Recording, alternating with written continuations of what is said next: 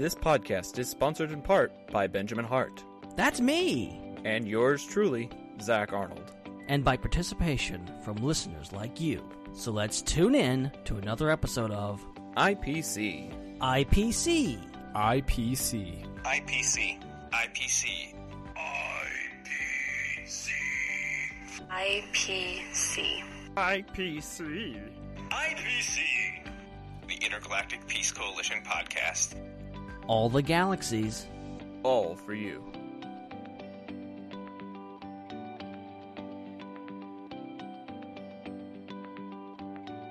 Good evening, ladies and gentlemen, and welcome back to the Intergalactic Peace Coalition podcast. My name is Ben, and this is a momentous night tonight, and it's been a momentous week for a lot of fandoms and just nerds in general, because the Disney, what are they calling it? The Disney Investors Day 2020 happened yesterday, and a lot happened. You know, sometimes they do the investors' calls and there's not much happens.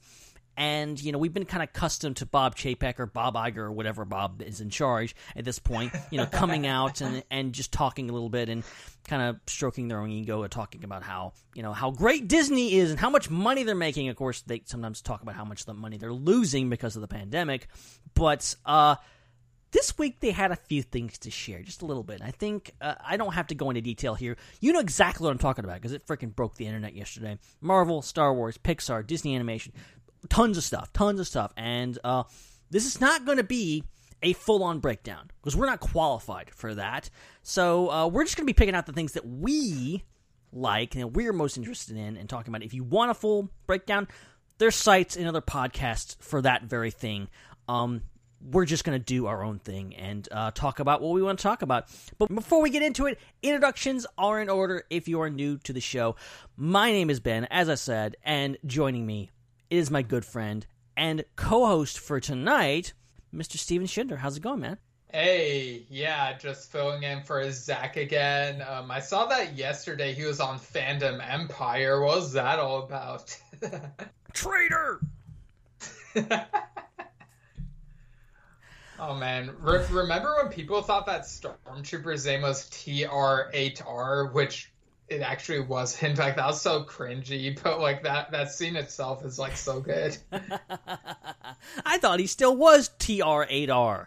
At least he should be. He's nines, I think, if I recall correctly. Yeah, FN999 something. Yeah. 2199 or something. I don't know. Something It's like that. Look it up on Wikipedia.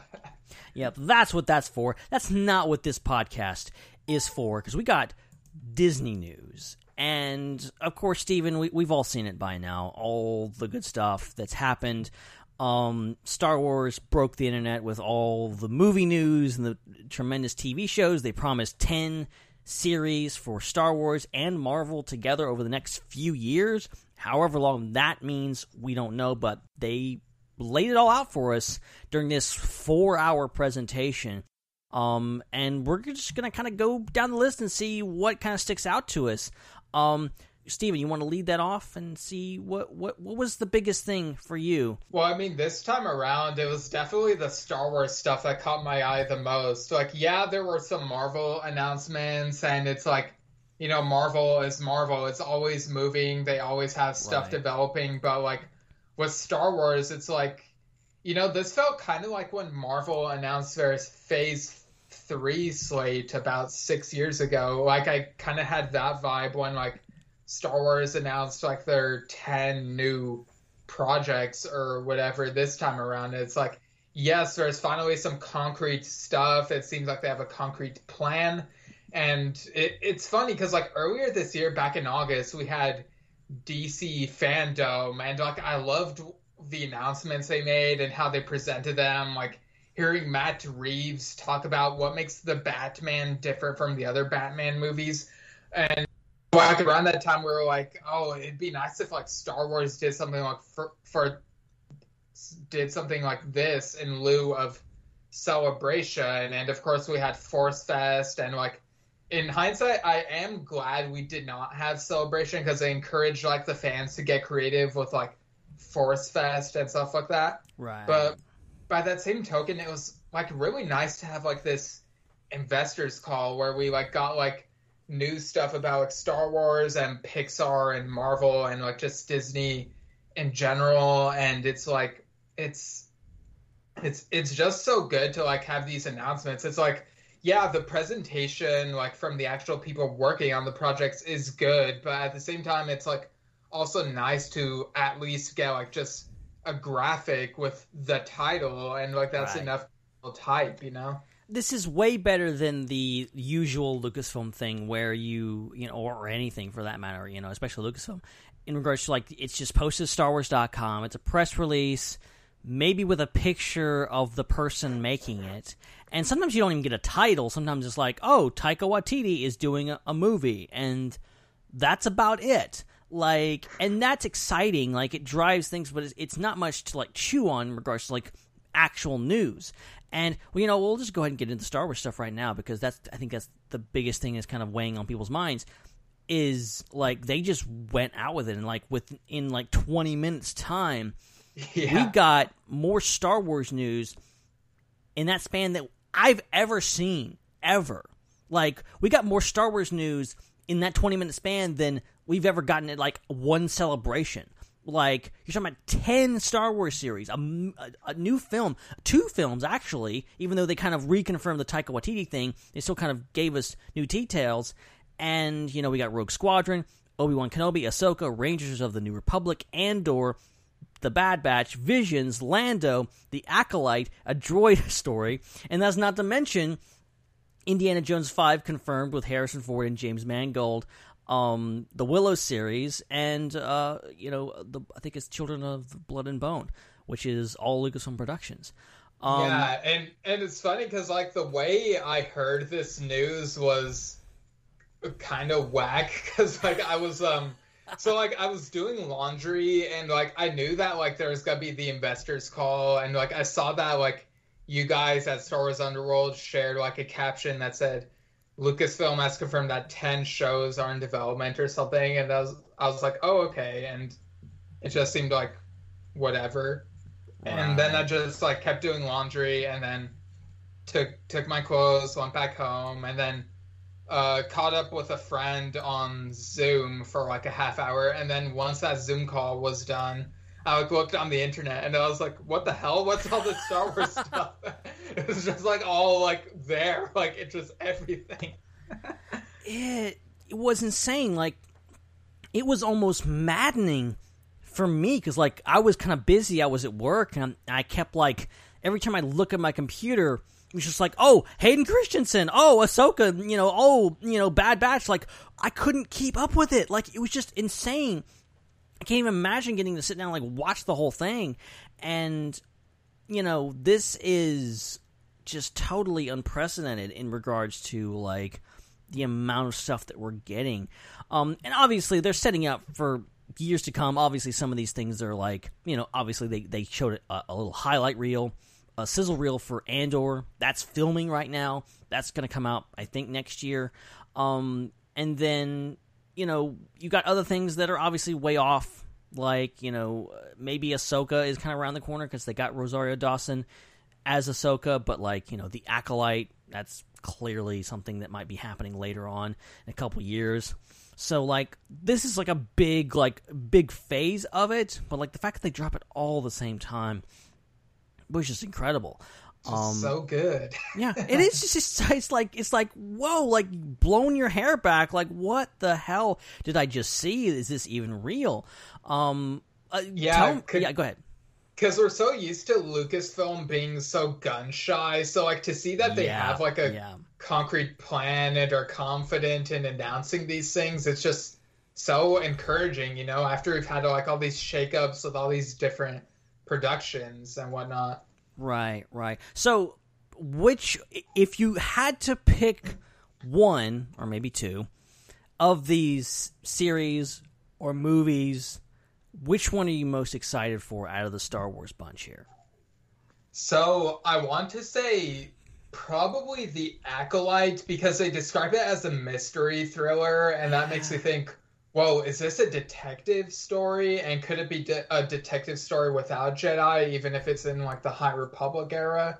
But by that same token, I think it's still possible that it could become like not my favorite out of the upcoming shows, and like some of the other more like safe ones could like take precedence in terms of like what I prefer. But I do like that they're taking a chance with this one, The Acolyte, and like really, like I hope trying to experiment with the genre and the timeline and really pushing the boundaries of what Star Wars can be. Yeah, The Acolyte is probably the one that has me most intrigued. Just like asking, what the hell is this? Like, they're talking about, the fact that this is going to be set at the end of the High Republic era, and we aren't even beginning the High Republic era yet. Like, none of that stuff is even coming out until starting next year. So like, we're not even fully January or something, right? So we're not even fully grasping like what the High Republic is already. And they're planning this TV show that's going to be set near the end of it. And, called The Acolyte, it seems to imply Force users of some time, possibly dark side Force users.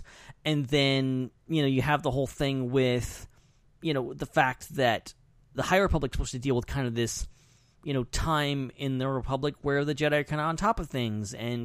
But there's this big great disaster. But doesn't seem to be any dark side users.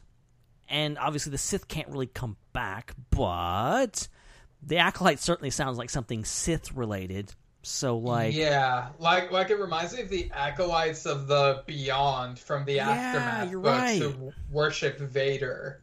So I'm really curious about that, and I really love the announcement of this show in particular, because it shows that they have confidence in the High Republic era, yeah, it's comparable to New Jedi Order in that it's like a planned out thing that's like in the books or whatever. Right. But they're confident enough to say that, yeah, we'll make a show that ties into this thing. And I just love that. It shows that the High Republic is not just going to be a footnote in the Star Wars canon.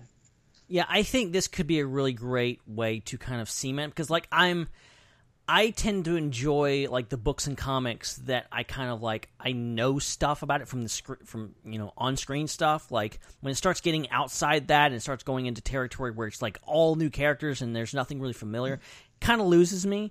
I'm just never been a huge into book fan. I like stuff that it kind of enhances my viewing of the movies and the TV shows.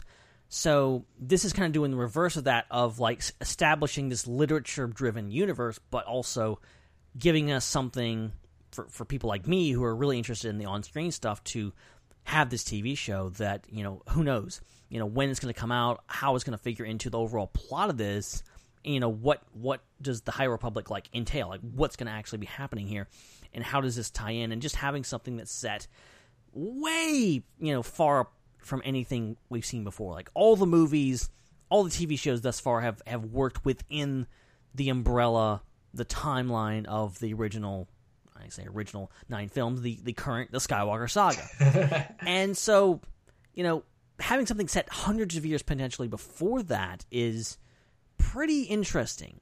So, Acolyte definitely gets the biggest, Spocky in the eyebrow raise in regards to, like, what could this be? Yeah, and, I just, like, it's really cool because, like, the High Republic is, like, I wasn't, like, there were rumors of, like, maybe, like, the feature films that, like, Benioff and Weiss or Rian Johnson would be making would tie into the High Republic, but it seems to me like the High Republic stemmed from, like, just the authors, and to see that, like, a show like this is, like, spinning off of that is, like, a reinforcement of, like, yeah, the books and the comics matter. Like, it's not just the movies and TV shows. Like, it all, like you can enjoy Star Wars in all these different media, and I just really love that. Yeah, it's really this blending all together of everything. You have stuff from the movies and the TV shows. You have Fennec Shand from The Mandalorian showing up in The Bad Batch. Never saw that coming. And then, you obviously have Ahsoka, who just showed up in Mandalorian, who's this massive animated character that's been relegated to animation all these years, is getting her own TV shows. Like, that's insane. Like, that's the fact that that's even happening is crazy. And like, I'm super excited for Kenobi. I think the one that most has my excitement, and I'm not even like big into pilots and stuff like that, like some people are, but like Rogue Squadron, just the idea of this movie, Patty Jenkins on board to direct it. I don't know what capacity besides directing she might be taking it on this. I don't know who's writing it or anything like that, but like taking this on. And we're going to get Star Wars in the theaters, Christmas 2023, and it's going to be a Rogue Squadron movie. That's just something I keep saying this. We keep coming into situations in Star Wars fandom where it's like, I never thought this would happen. No, I genuinely thought we'd never get a Rogue Squadron movie. This seemed unfathomable, yet here we are. And this movie just, just the idea of it. And we don't know when it's going to be set. I'm hoping after Rise of Skywalker. I'm hoping that, but and I know that's a big toss up there. But just the fact that they're putting the pedal to the metal in regards to like the movies and saying yes, we are doing more movies. It's not just going to be Disney Plus shows. We love the Disney Plus shows, but Star Wars still belongs on the big screen whenever we can get it, and I'm stoked for this. Oh yeah, I have fond memories of playing that video game on the Nintendo 64, and in hindsight, this is a pretty safe choice for the next Star Wars movie, because, like, people love the Rogue Squadron video game, and they also love Rogue One. Like, I think it's, like, general consensus is that Rogue One was the best received film of the Disney era when it comes to Star Wars, so, like, having a Rogue Squadron movie, like, it makes sense. Like, it doesn't exactly push the boundaries unless they do set it after the Rise of Skywalker, though I am expecting it to take place in the original trilogy era, because, like... Me too. Well, like, I mean, I guess it's best for us to have those expectations now, so that if it's otherwise, we'll be surprised and, like, more excited. But, I just loved seeing that video of like how passionate Patty Jenkins felt about like pilots and all that stuff. And we recently had the Squadrons video game, which confession moment, I still have not seen like the storyline of that like through YouTube clips yet.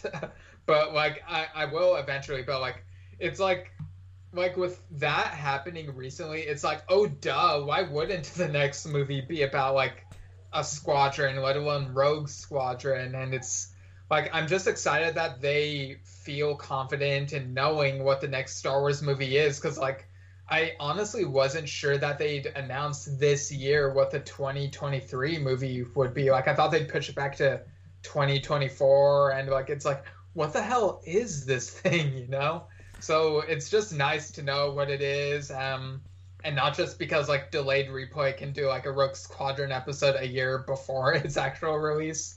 But yeah, I'm excited about that. Yeah, just the whole like, and you bringing up Rogue One like kind of reminded me like how this feels like it could be like either a literal or at least a spiritual sequel to Rogue One.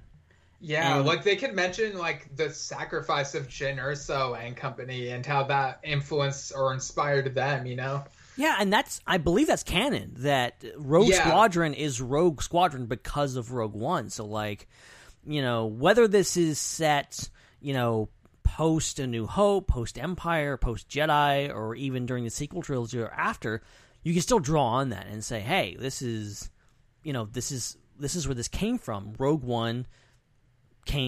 Squadron came from Jyn Erso and all Bodhi Rook and all those guys that made their sacrifices all those years ago. And, they can draw on that. And I love the idea that people are throwing around that maybe you could get Wedge back, possibly. Possibly even Dennis Lawson could potentially play the character, depending on what era they set it in. If they set it earlier, then it had to be kind of de-aged a bit, or they just recast him. But, like, there's so many possibilities here, and Patty Jenkins, she released that great video, just seems like the perfect person to do this, because it's, she explained her father was a fighter pilot herself, and, this is something that seems very personal for her. And that's it. That's Star Wars. That's what makes a great story, is that when you bring someone in that's, their heart's in this. It's not just like, hey, let's pump this stuff out. It's let's tell something. She has something she wants to say. She has a movie that she wants to make, and from what she says, it's going to be the greatest fighter pilot movie ever, which, like, hell yeah, Patty, do it. Go for it. I want to see this. Yeah, and it's funny because, Patty Jenkins, obviously brought Wonder Woman to the forefront in cinema, and then, on the Marvel side of things, we had Captain Marvel, who herself was a pilot, and, it's that area of, first prominent female superhero movies that were good, and it's that mishmash of things, and it's also funny because we got the HBO Max announcement of how they're releasing stuff on HBO Max at the same time that they released things theatrically last year, and this Disney stuff came out a few days later, and I don't think it was exactly an answer to that, but if it kind of feels like it, because yeah, this is what's going on with Warner Brothers, and this is what's going on with Disney. But yeah, in terms of the era, I would be interested in seeing if Rogue Squadron takes place post Rise of Skywalker, because, in that movie, Snap Wexley dies, and he is Wedge Antilles' stepson, and I want to see Wedge's reaction to that, because, in the books, they make that relationship a huge thing, whereas if you're just watching the movie, it's just whatever, the casual viewer doesn't really know that that's the thing, but it's I really want to know the reaction to that in universe, and to just tighten up that connection. Yeah, I think a realistic expectation that I have is that this will be set post Return of the Jedi, but before Jakku, similar to Squadrons. Okay. I think that's kind of a fertile area there, the kind of the post thing, and as we're seeing in Mandalorian now, the Empire is still around after Jakku, so they could still, it could be New Republic pilots, in what's going on. It could even tie into Mandalorian. That's my realistic expectation. What my hopeful expectation is, and this is completely based on the description that is on StarWars.com, and it says, and it reads, I quote, "The next Star Wars feature film will be Rogue Squadron, directed by Patty Jenkins. The story will introduce a new generation of starfighter pilots as they earn their wings and risk their lives in a boundary-pushing, high-speed thrill ride and move the saga into the future era of the galaxy." End quote. Oh, wow. So if it's a feature, if it's a new generation type of thing, then I don't think it's going to be Wedge and his friends. Maybe Wedge will be a mentor That's what figure. I'm thinking. And if this is post-sequel trilogy, then that would be great, because I do desperately wish that Star Wars might be able to tell stories post-sequel trilogy and not just wait for well, I guess this in itself is a film, but just not wait for the films to tell what happens after the sequel trilogy. I think back to the Legacy comics, and I loved how that added to what happens over a century after the movies, and I would like for Star Wars to make bold choices like that. Yeah, I just think of all the point of views that you could take in moving the story forward, instead of going back to known territory, if you want to actually push it into the future, why not fighter pilots? It's not about the big what's going on with Rey Skywalker and Finn and all these guys. It's about these lowly fighter pilots that are trying to keep the peace, and we know from the end of Rise of Skywalker, they probably had a lot of work to do to get the galaxy back in shape, and it could be months, years, even decades after that. And what if I don't know if Wedge would be around at that point, but like someone could be. I would love it if it was Wedge. I would love it if it's Dennis Lawson kind of being the old mentor, and maybe he's the one that brings it back and say, hey, you know, I was around when, you know, Rogue One was thing, and I was part of Rogue Squadron. Why don't you guys be the new Rogue Squadron?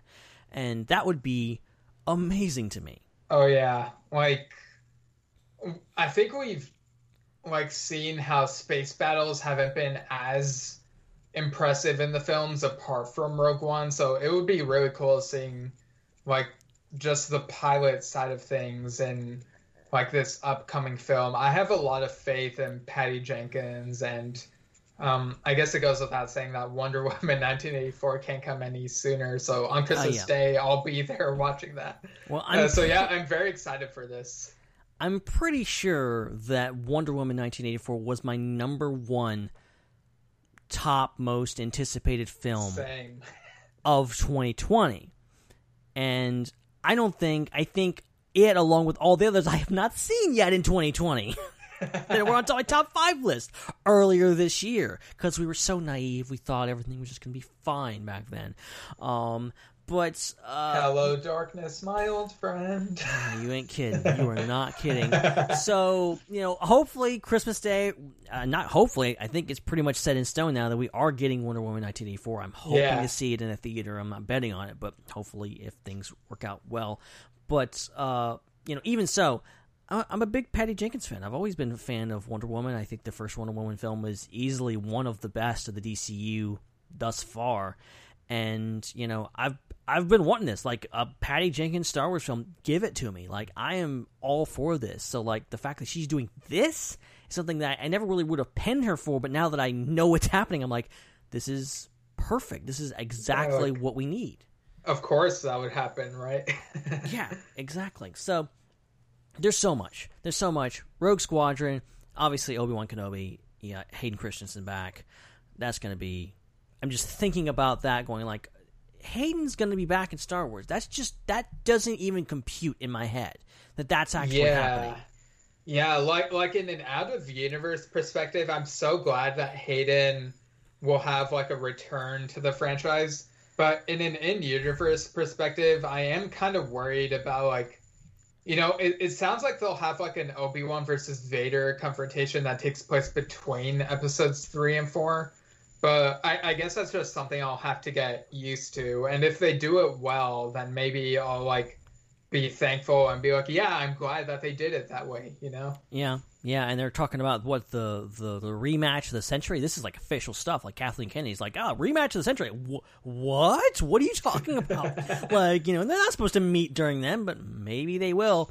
I will point you guys in the direction of Kessel Run Transmissions. Apparently, they have a new report out about the villains of the Obi-Wan series and what's going to be going down there. So I'm not going to talk about it here because it is spoilery. If you don't want to know, stay away from it. But if you are interested, they're trusted sources. I think they've been vindicated like several times in the past like year. So like, go check that out if you're interested. But it wasn't just Star Wars that happened. In fact, it was something that I wasn't expecting, because we had a lot of, obviously Disney owns everything now. We got an Alien series happening that I didn't expect. It's coming to Hulu, working, you know, we got Noah Hawley working on it, and apparently Ridley Scott is going to be back to be involved in some way. And it's going to be set on Earth, I think, which is kind of one of the original concepts for Alien 3. And it's going to be the first Alien story set on Earth. This sounds really interesting. Yeah, so from what I understand, Ridley Scott is in talks to be an executive producer, which to me tells me that this probably will not be a continuation from the prequel movies that he was working on, which are Prometheus and Alien Covenant. And my thoughts on those movies is that Prometheus was good, and like it does have its flaws, but it was a fun watch. And then Alien Covenant feels like it feels like there's a movie missing between the two of them. Like Alien Covenant basically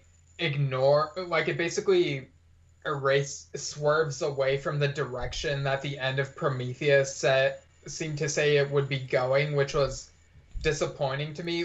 Like, as a standalone movie, Covenant is great. But if, like, taking Prometheus into account, it's like, yeah, Covenant fails as a sequel to Prometheus, so it is disappointing on that level. So, yeah, I don't think this series will tie into those prequel movies. I don't even know if the prequel movies will be concluded in any way. But yeah, I'm very curious to see when this takes place in the Alien timeline. And I'm excited because I love Noah Hawley's work on the Fargo TV show and Legion, which is like about Professor Xavier's son, David Haller, I think his name is, from like Marvel Comics, and it might be my second favorite live action Marvel TV series overall, just because Legion, like, it's a really weird, experimental, surreal show. It kind of feels like a series of music videos. Like, it's not a conventional show, but it's a fun watch, I think. So, like, to hear that Noah Hawley is involved in this, like, it excites me. I think he'll inject new blood into the Alien franchise. Yeah, this could be really cool. Admittedly, I have not seen a single Alien movie. I know everyone is shocked by it. You're not surprised at all, are you? No one is surprised. And genuinely, that's one of the franchises I would love to cover on this show with Zach and whoever else wants to join us. So that's on my bucket list. And maybe before this comes out, maybe we'll do that at some point. That would be amazing. But I'm still like, I know Alien, I know all the stuff, I know the general story, and this sounds like really cool. Like an Alien series, I think, could be really cool, setting it on Earth, and I don't know, it's just a lot of stuff going on here, and I didn't expect an Alien announcement during a Disney thing, but here we are, the year 2020, you never know what's going to happen, but this could be really cool, and I think this is turning out to be something that could be really special, especially you hear Noah Hawley's, I think he was working on Star Trek at one time, or he was going to do it, I'm not sure. He's been all over the place, a very talented guy, obviously. Yeah, and it's funny because after Star Wars came out, people in like the movie industry realized, oh yeah, people do love space movies, and so you had these things like Star Trek: The Motion Picture, which had really bad pacing, and Disney's The Black Hole, which was like really weird and really bad. Right. And even James Bond went into space with Moonraker, and that was like I do enjoy that one in terms of like the campiness of it, but Alien came out in that period, and I think it was the most successful of those. Like, it really knew what it was. It had its own identity. It like really injected new blood into like sci-fi horror. So it's kind of funny, like, drawing those parallels between like Alien and Star Wars. And I think Alien even came out on May 25th, 1979, which was like the 2-year anniversary of when Star Wars came out. So that's kind of weird. Wow, that's cool. That's interesting. So, love to see Noah Hawley work on Star Wars one day. That would be interesting. And, I don't know, just really cool, interesting stuff there. Okay, so moving on a little bit here to the Disney stuff, the actual Disney stuff. They announced a lot just on their own. A lot of series coming to Disney Plus. The big standouts to me anyway are basically Disney just taking their biggest movies and turning them into series. Because you've got Zootopia Plus, you got Tiana, which is based on Princess and the Frog, you got Moana, and you got Baymax. Those are all series that are coming, and I don't know how they're going to be animated. I assume it's going to be, in the same style as the movies. But like they're going all out with this. Like, I heard some talk about the Baymax movies. I haven't seen any of these. I know, shocking. But this sounds interesting. I guess it's better than the direct-to-video sequels that Disney that no one asked for, and Disney is so infamously known for. like, Cinderella 2 and 3 and whatever else, Lion King 1.5. I actually loved The Lion King 1.5. It was hilarious. See, I've never seen it, and Zach hates it. He despises it. He's a huge Lion King fan, so like I'm wondering what's going on there. But obviously, this is really cool. Giving things and okay. So the biggest thing for me out of the animated stuff, and feel free to throw something in if you notice it, Steven. But the one that comes from Pixar, the one that has me excited the most is Lightyear, which is Pixar's next. I'm not going to say next, but it's a new movie coming at some point, and it's supposed to be 2022, I think. And it is a movie based on Buzz Lightyear, as you can imagine, but it's not the toy Buzz Lightyear. It is the logic of the universe is that Buzz Lightyear, the toy, is based on a real person named Buzz Lightyear, and this is his story. They're not going to have Tim Allen in this role. It's going to be Chris Evans voicing him. That is America's ass. There you go. This is an America announcement. But and this is happening. Apparently, this is going to be a whole big thing, and they're expanding the Toy Story universe even further. And I didn't know I needed this in my life, but apparently I do because this sounds awesome. Right. So I do have stuff to say about the Disney animation stuff. So we'll come back to that after this Lightyear thing. But, this was really weird to, like, I think this was, like, the last headline of that day that I saw, and it was, like Chris Evans as, like, Buzz Lightyear, and it's, like, I wasn't sure how to process it, because I was like, is this going to be, like, that 2D animated show Buzz Lightyear of Star Command, or is it going to be, like, something kind of different? And it's funny because, like, going into 2020, I fully expected that, like, this next decade of Pixar would be, like, they're just doing all original movies. Like, we got Onward, and, like, Soul is coming out on Christmas now. And so, because, 2010 to 2019 were, for the most part, the sequel era of Pixar. Because we had Toy Story 3 and 4, Finding Dory, Incredibles 2, or Monsters University, which was technically a prequel, and Cars 2 and 3. But going into the 2020s, I was expecting like all original, then all of a sudden we get this Lightyear thing, and it's like I'm not really sure what to make of it. But at the same time, we know that like Buzz Lightyear, not the toy, but the character that the toy is based on is like rich with some lore. Like you have Emperor Zurg and stuff like that, and it's like I'm really curious what they could do with this. Yeah, it's just this, it's something that like obviously for those who've seen Toy Story 4, like they kind of broke up the band between Woody and Buzz, and like where could they go with that story? And they keep saying, "Oh, it's the finale." Like you can only say that so much.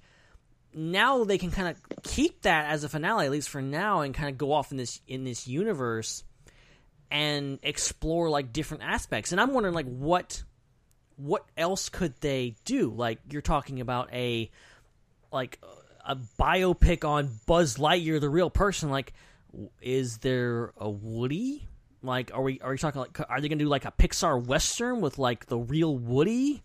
Yeah, like this is what I'm confused about. Like, is Buzz Lightyear a real like is Buzz Lightyear the toy based on like a historical figure, or is he based on a show, or like what is this? Okay, so it says Lightyear, the definitive origin story of the hero that inspired the toy. Chris Evans will voice the hero on his journey to becoming the most famous space ranger ever. So, like, are we supposed to believe that in the Toy Story universe, which we just watched Toy Story the other day, turned 25. Go listen to that. Me and Steven. Yeah. It was fun. That was a great episode, top notch. Yes.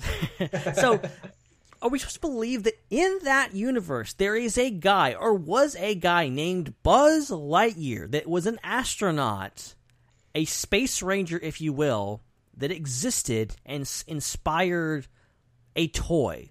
As in, like, if they made a super epic toy from Buzz Aldrin. Like, Yes. Is that what they're going with here? Because, like, it's weird, but at the same time, it's like, okay, I'm intrigued. I see what you're putting down here.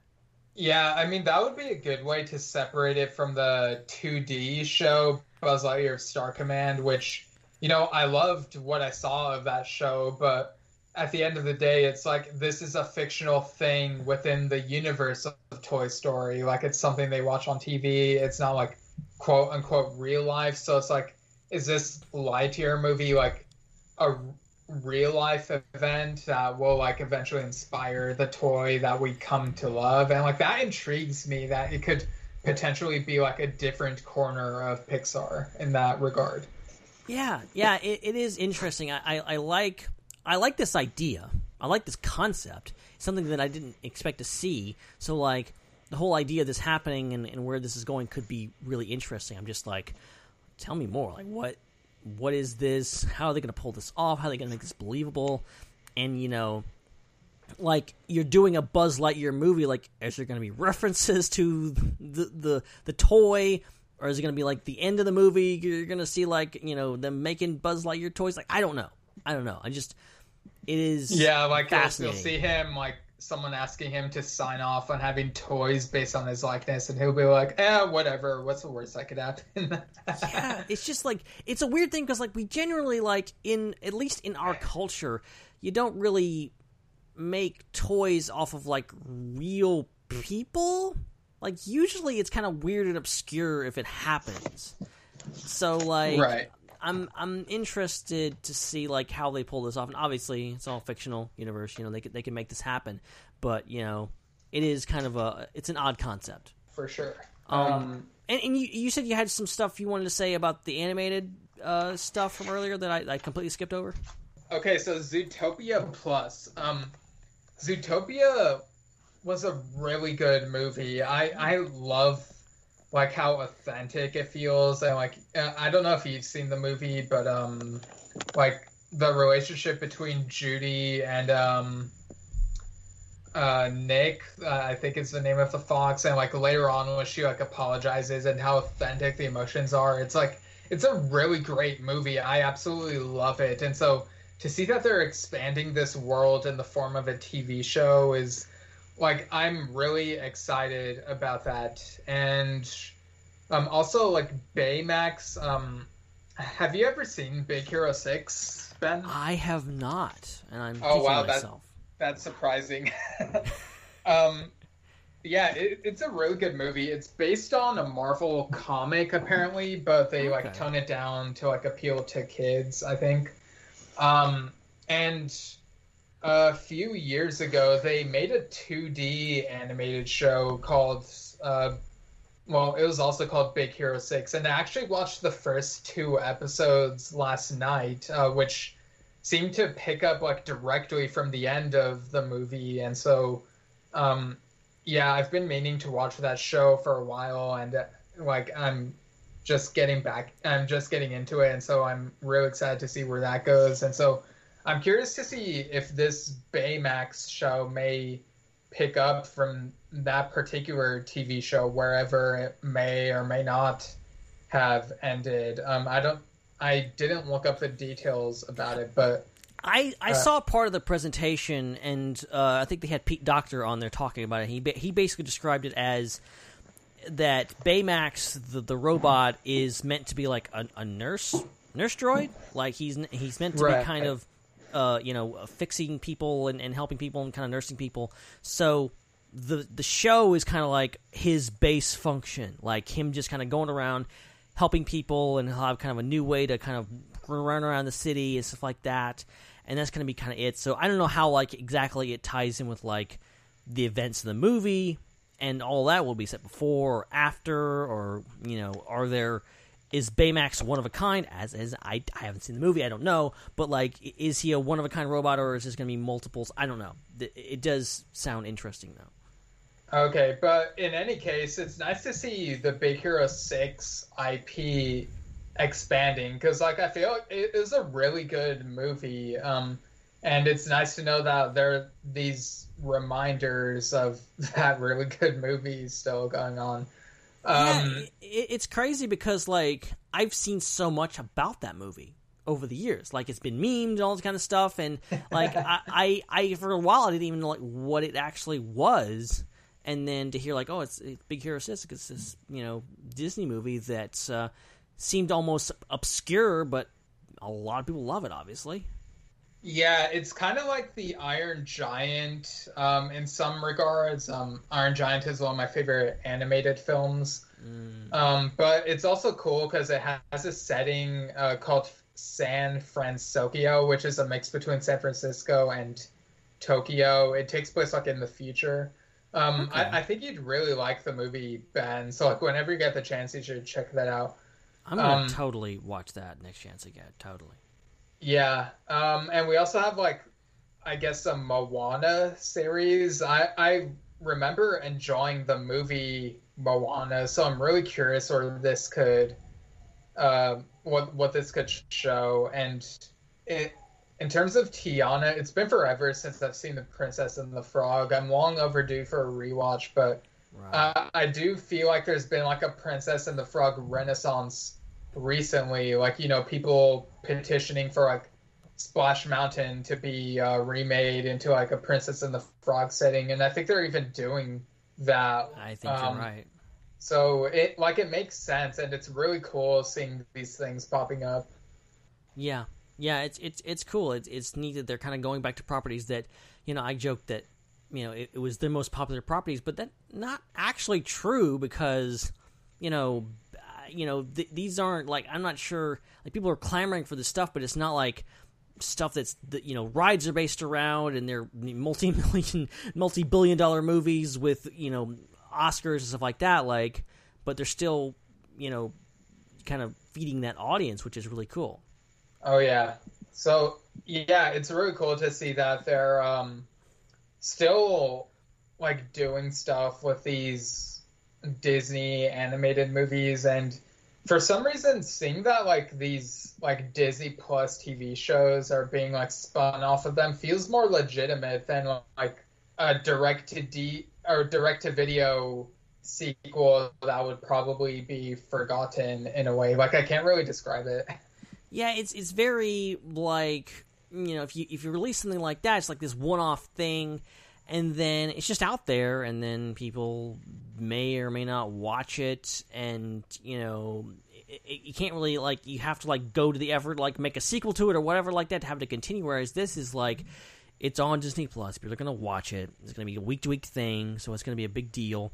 And, this is going to be possibly really good animation and brings back some of these characters that people love. So, like, I think this is a win-win in regards to bringing something back I think people are really going to enjoy, and just adding more, Disney Plus originals to their library, which they don't really have a whole lot of right now. Oh, yeah.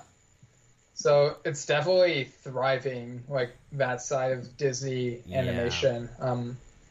I do kind of miss when, like, Disney and DreamWorks would do like 2D animated films. Like I would love for them to like alternate between 2D and 3D, but like what can you do, Yeah, I understand why like they're fully in the 3D animation camp, but it would be nice to go back every once in a while just for old time's sake, and I think people would it would definitely make some waves because people aren't used to seeing that anymore, even though it seems to be a lost art.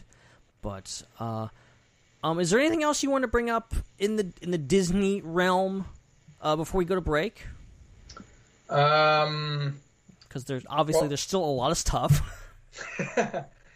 Yeah, I think there were like one or two things I wanted to bring up that were not necessarily like originated from Disney. Like I think there were like a couple of things that carried over from like other properties like 20th Century Fox. So let me just look at I'm looking to the thing too because they kind of there's an article which I will link in the show notes for this episode in case you guys want to look at this yourself and kind of go down it, because it kind of breaks it all down. It's on the D23 website and kind of goes through because they're adding Star, which is kind of a new media brand. It's going to be kind of this international thing.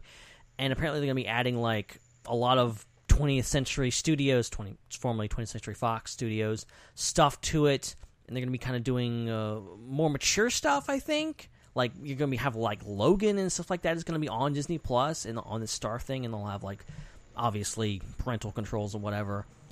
And, and then they kind of go through this, and, there's the Mighty Ducks, there's, there Percy Jackson's coming back, there's a lot of National Geographic stuff, there's Handmaid's Tales getting a 5th season, it's just, like, so much stuff from all different genres, and, like, it's just everywhere. Okay, yeah, I'm looking at the article that you and I looked at in our private chat, and there's so it says that which group is this?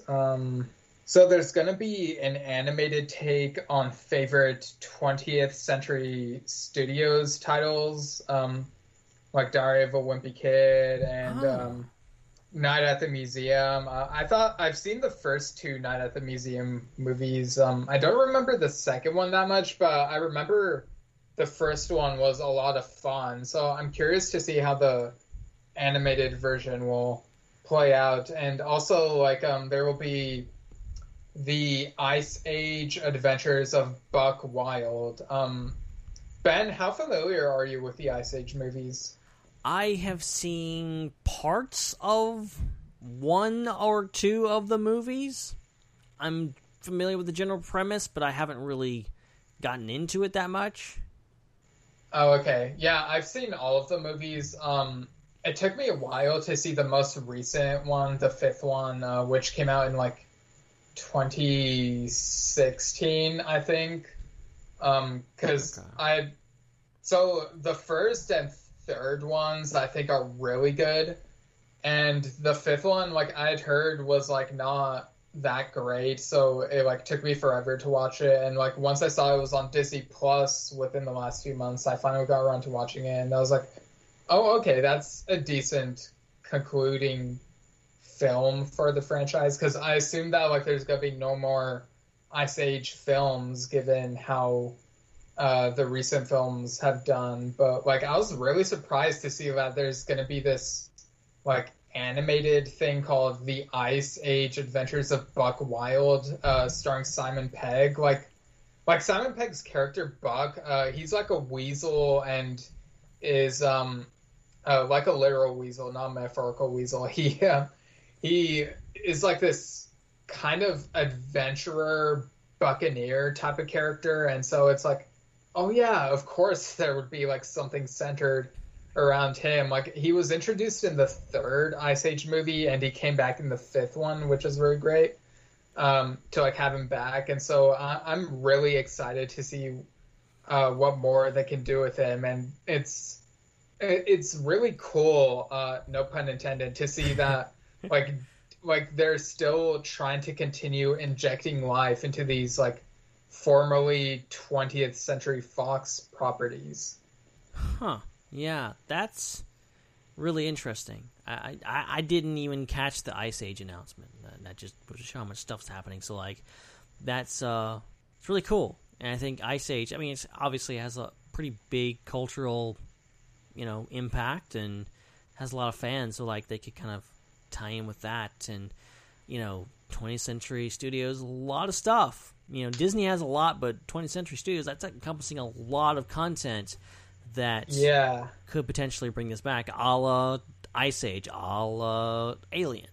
Yeah, I recently saw a meme where it was like a screenshot of so like there was this tweet that said Anastasia is now streaming on Disney Plus, and apparently Anastasia was like previously distributed by 20th Century Fox.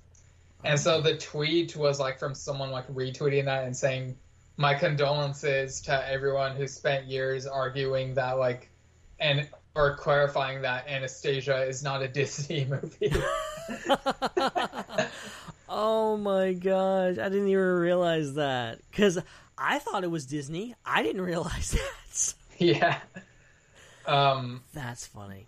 But That's so funny. There's also this thing about like a prequel to The Lion King, and that kind of intrigues me because, the story of like Mufasa and Scar growing up is something that seems ripe for storytelling. And like, I wasn't the biggest fan of the Lion King remake. Yeah, me neither. Last year.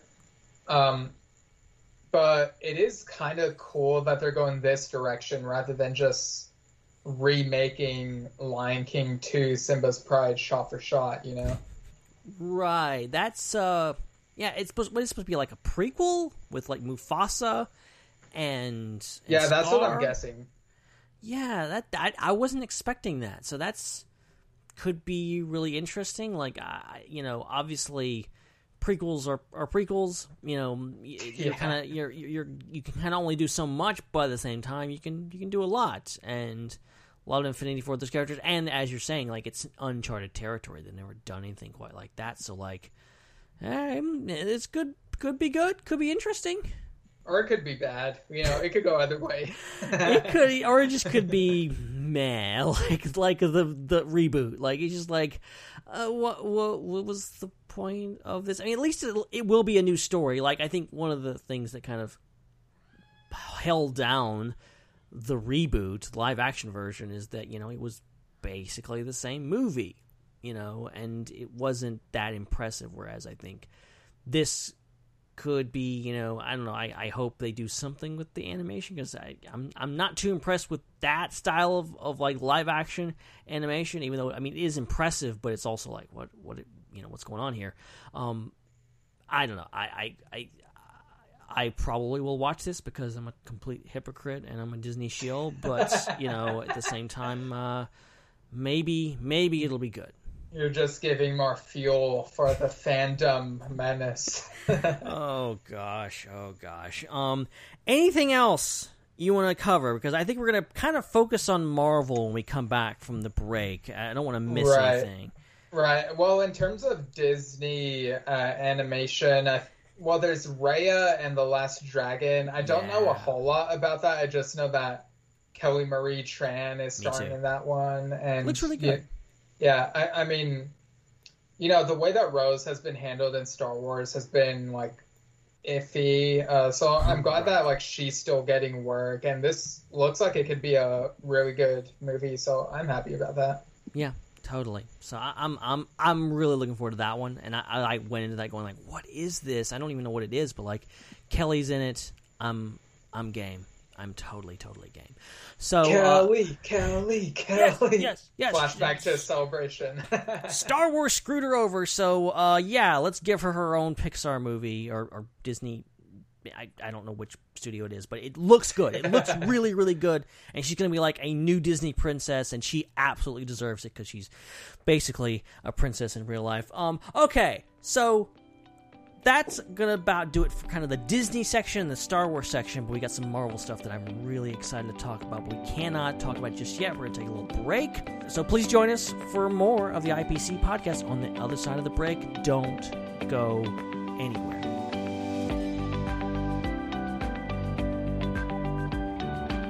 This is IPC.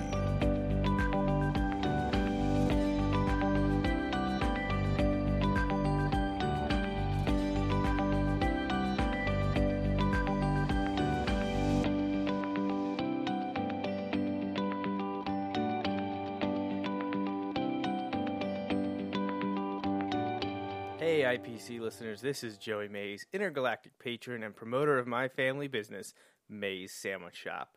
We are proud to be supporting IPC and the endeavors of young, talented individuals like Zach, Ben, and Jake. Should you ever find yourself in the area of Reading, Pennsylvania, be sure to stop by Mays Sandwich Shop. Started by my grandfather in 1947, currently owned by my father, and operated by my sister and me, Mays Sandwich Shop has been serving delicious food to the greater West Lawn area for over 70 years. If you ever do visit, be sure to tell them IPC sent you. You're taking me somewhere to kill me. No, I'm taking you someplace to talk. Well, I don't like to talk.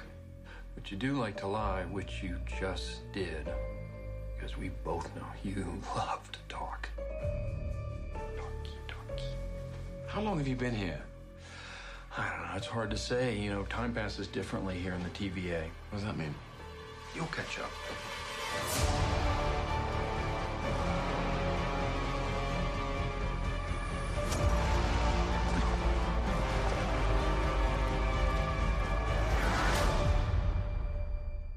Glorious.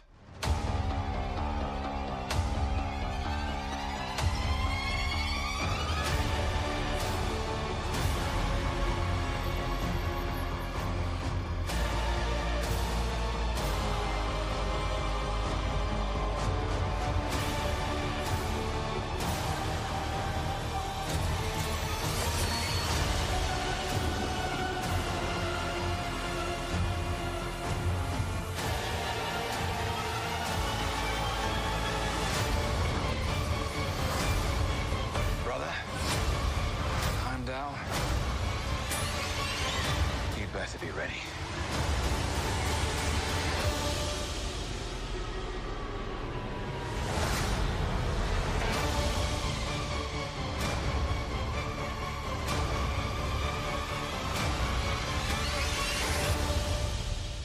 Come on. What did you expect? All right, ladies and gentlemen, we are back with more of the IPC podcast, of course. More from the Disney Investors Party Conference, whatever they're calling it. They announced a bunch of Disney stuff, and we're talking about it tonight. Before we get into more of it, talk about some Marvel stuff, we're going to give a little shout out to our very valued patrons who help keep the lights on. You can follow us or join us, better yet, at patron.podbean.com/IPC podcast and sign up and support the show. And those who are doing that right now is Joey Mays, Ryan H., Rachel Perry, Dan Grievous, and Carrie Fleming. As Zach insinuated last week, we might be doing a little overhaul of the patron system, might be moving to Patreon, maybe, or at least expanding to Patreon in the near future. So definitely keep a lookout for that. And those of you who are patrons, will be in contact with you about what. And you know, if you have something, if you want something and you're willing to pay money for it, please let us know so that we can set that up, because, you know, we want to do bonus shows, we want to do all kinds of stuff, we want to give you guys stuff, some really cool extras to, you know, make your experience better, and, you know, all in the service of bettering the show and keeping it going. So definitely thank you to all those people, and thank you to everyone. Whether or not you're listening, if you're listening, we love you, and we're glad that you're here. And speaking of being here, we have a bit more of this show to do before we wrap it up for tonight. And we're going to get into the Marvel side. Marvel Studios had a pretty big showing of stuff. Announced a good many things, including Miss Marvel, Loki, Armor Wars, Ironheart, Falcon and Winter Soldier, WandaVision, Secret Invasion, Ant-Man and the Wasp, Quantumania, and Fantastic Four. Obviously, we knew about some of those, but we got some trailers for the stuff we didn't already know. We already knew about, so a lot to go on. And Steven, you actually just got through watching the trailer for the Loki series, which I did as well. And what did you make of that? Yeah, so it confirmed what we pretty much guessed, which was that, yeah, this would be the Loki who escaped in that one timeline that we saw in Avengers Endgame. But after that, it was like I wasn't sure what to make of it. It was like, what the heck is going on here? And it's right. It's kind of weird, like, not knowing, like, what exactly is the plot of the show. But, you know, it's Loki, it's Tom Hiddleston. People will still watch it, you know? Yeah, it's definitely like they're kind of holding their cards close to the vest, seemingly, in regards to like what this show is and what we're gonna be seeing, because we see him doing all this kind of crazy stuff, and he's captured by the TVA, which I don't know what that is. It's TVA Marvel. I'm looking it up right now. Is the Time Variance Authority. And he's wearing like a jumpsuit. He's in kind of what seems to be like a prison, which you see him in the elevator. That's a real hotel in Atlanta, Georgia. That's where they are. I've been in that hotel. Oh, I recognize okay. it. But it's made up to look like a prison, I guess. And so he's captured by Owen Wilson, who is in the MCU now, and I love it. And Wow. you see all kinds of crazy shenanigans, and Loki's getting into, and then apparently he is DB Cooper, apparently. So I don't know what to make of this. It looks really good. I love Loki, so like I'm on board with this, but it looks wacky. Yeah, it definitely feels like they're like keeping things close to the chest, kind of making it like a mystery as to like what exactly will happen in the show. Or maybe they're just really bad at conveying what the show is about. I don't know.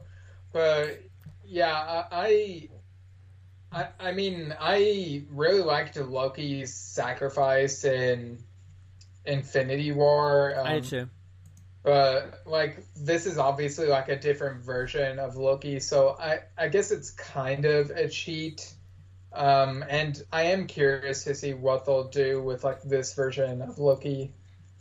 Yeah, I'm curious like how much of an impact this will have on the MCU, being that based on the steps and the rules established in Endgame is that, you know, if you mess with time, it doesn't really screw up your own timeline, but it creates new timelines. So we're assuming that this Loki, who did not go on to die in Infinity War, but in fact lived on, went off and has created his own timeline and is doing all this stuff. So like, how will this just be a limited series with Loki and he's just having a good old time by himself doing all this crazy stuff, or will this be somehow folded back into the MCU to the point where, like, you know, what we have with Gamora was died, but then she got brought back as an earlier version of herself, and obviously she's going to be back in the same thing. So like, they could play this in different ways. I would be totally fine with this just being like a what if scenario where he just goes off and just does things and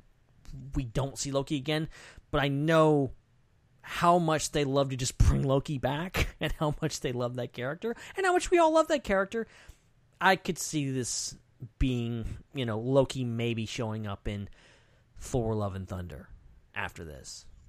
Well, I mean, what if is a different thing that Marvel is putting out, right? Right. Yeah, and that's a big thing too. And so, like, it doesn't really make a whole lot of sense for them to do that in Loki if they're literally having a show that's what if. Speaking of which, did you see the trailer for that, for What If? Yeah, the animation style isn't what I expected. Yeah. Like, it looks more like Star Wars Resistance or Tron Uprising, which I guess makes sense with like stuff that's like Disney related, but it does. I do like that they're making the show and being experimental with like, well, what would it have been like if this had happened instead of this other thing that we saw? And, you know, it's just a great way of like experimenting with the IP, which is kind of something I'm hoping will happen with like Star Wars Visions. I don't think it'll be a what if scenario, but just the like experimentation aspect of it is what I hope that they're embracing all around. I completely agree. I think that I want a Star Wars What If series. Like, I want them to do that. But like, this Marvel What If just looks fantastic. A lot of it is in the trailer looks to be focusing on T'Challa and the scenario where he's the one that's taken by Yondu to become Star-Lord. And so you have, you know, T'Challa played by Chadwick Boseman, voiced by him, you know, posthumous role. Yeah, possibly his final all-time role, and definitely his final, you know, outing as the character of Black Panther, but not actually playing Black Panther, playing this Star-Lord for, you know, this Black Panther version of Star-Lord, which is kind of crazy. But it all looks really good, and there's obviously Agent Carter is Captain Britain, and there's a lot going on there that I think could be really interesting, and just going off in, like I said, a different direction that we don't know where it's going to go. It's all about telling the same story but from a different point of view and differently, and I'm totally game for that. Yeah, it'll really help branch out the Marvel universe, I guess.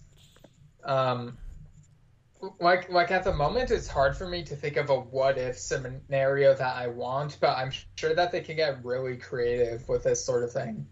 Yeah, I'm curious because I think there's like a good portion of the voice cast, like of the main cast of the MCU, are going to be back, and I'm curious what they could be doing, and maybe stuff to do with, obviously they're going with Marvel Zombies, they're doing that.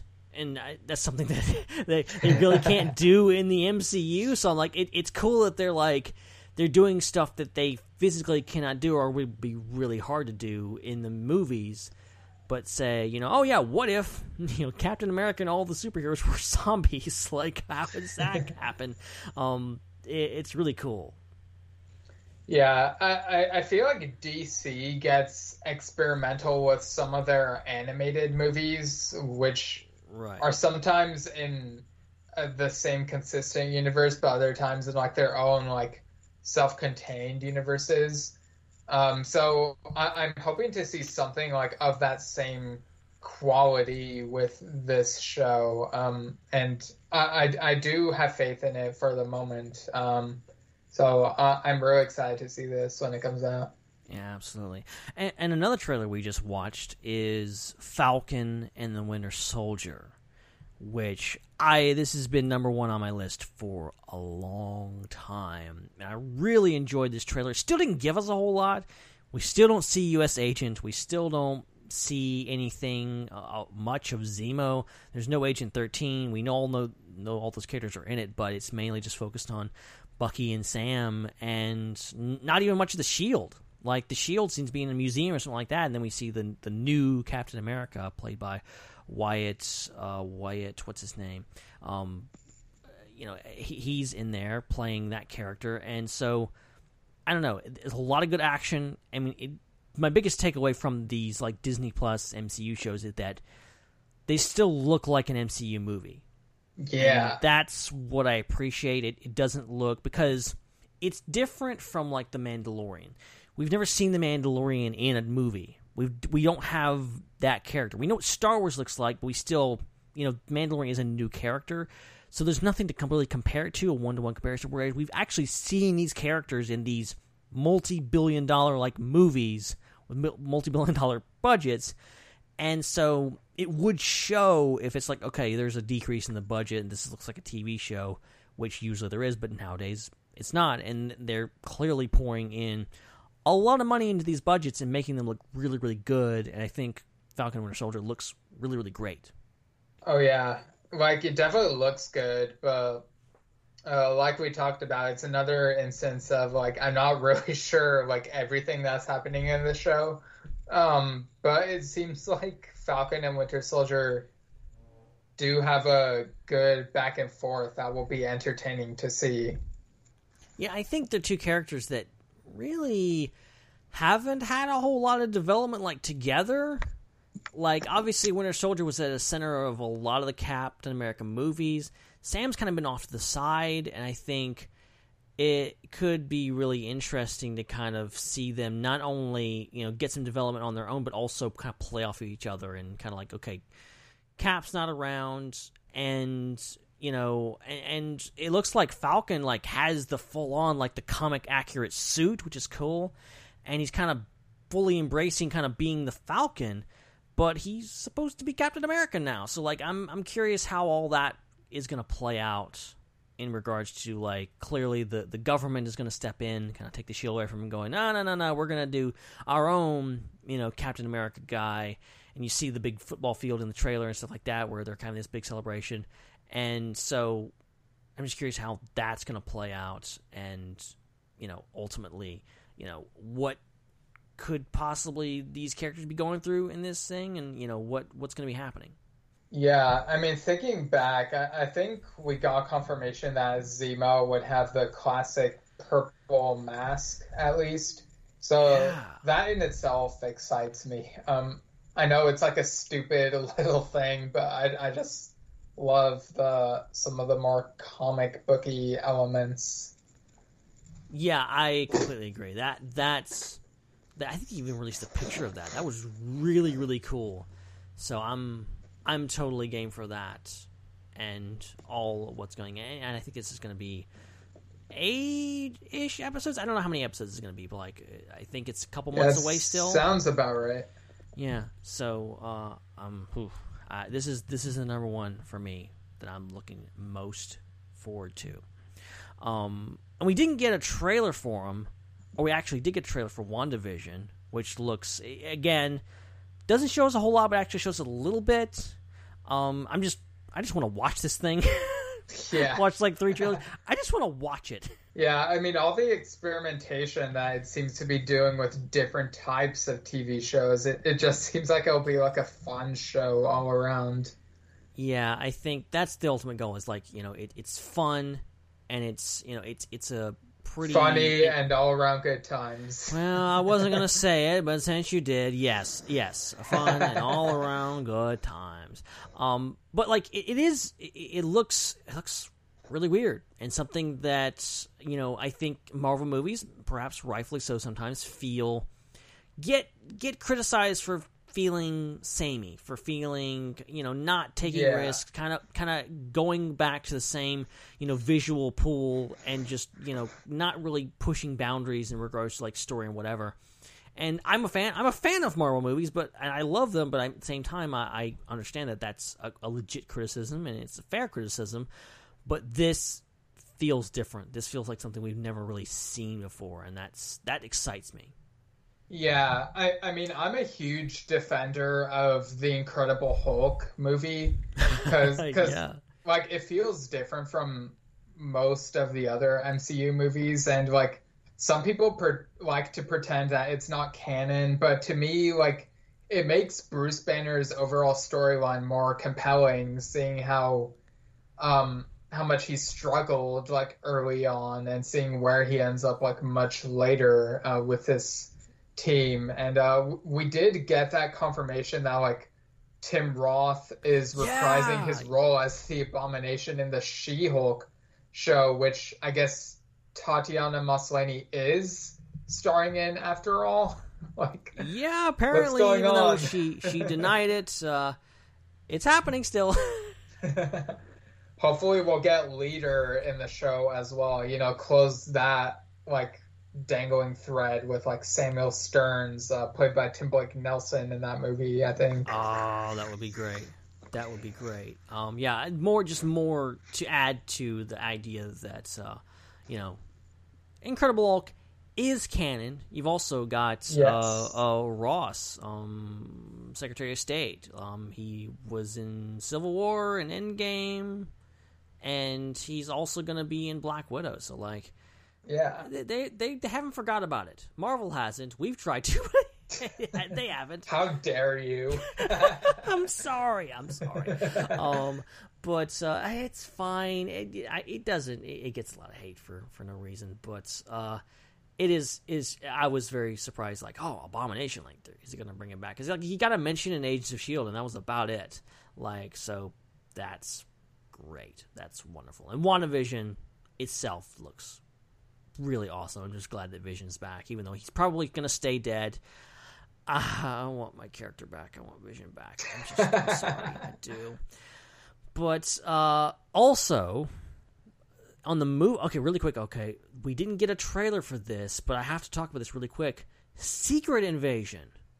Sam Jackson is in this, and they're doing... And also Ben Mendelsohn is in this. They're going to do Secret Invasion as a Disney Plus show, and I am very intrigued / surprised by this, because I figured this would be like an Avengers movie. I didn't think they would use this as a Disney Plus show. Yeah, because we are so used to some of the staple Marvel events being movies. Like, we got Captain America Civil War, and we got the Infinity Gauntlet adapted into Infinity War and I guess partially Endgame, and also Thor Ragnarok. But I think this is a good move, like having a TV series or maybe even TV miniseries based on an event, because like I haven't read the like Secret Invasion storyline. I've only read the like Deadpool portion of it, which probably doesn't tell me much, but it sounds like an event that should take more than just one movie. So I am glad that they are taking their time with this thing. Yeah, I'm just, obviously the whole thing with Secret Invasion is like you got the Skrulls, they're coming in and they can pose as anyone.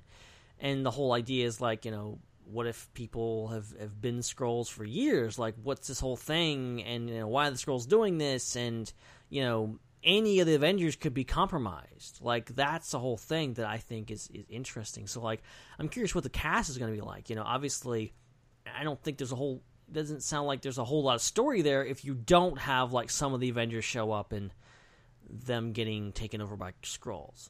Yeah, well, I'm very curious to see what they'll do with this thing, because you could potentially have, like, I mean, imagine how bad it would be if it was revealed that every single Avenger that we've come to know and love was a Skrull. Oh my gosh, that would be insane. I don't think they'll go that route, but I am curious to see how they'll integrate this into the MCU. So, yeah, and of course, Sam Jackson, always fun to see him getting mad about things. Yeah, especially, like, he's been played by a Skrull, but, like, what, like, are the Skrulls on the same page since the 90s and all Captain Marvel, and, like, what's going on there? And, like, it's just, I don't know, I love that idea. Yeah. I think it'll be great. Yeah. And also, okay, so going to the movie front, now, I think there was a few, they didn't go into detail on a whole lot of things, but the two stood out to me were Ant-Man and the Wasp, Quantumania. Such a great title. That's the official title of the next Ant-Man movie. And, oh, this is great. I love the Ant-Man movie, so, like, I'm all for this. Yeah, I mean, if you go back to, like, the IPC episode on Avengers Endgame with our roundtable thing, you'll see that I was campaigning for Ant-Man and the Hulk.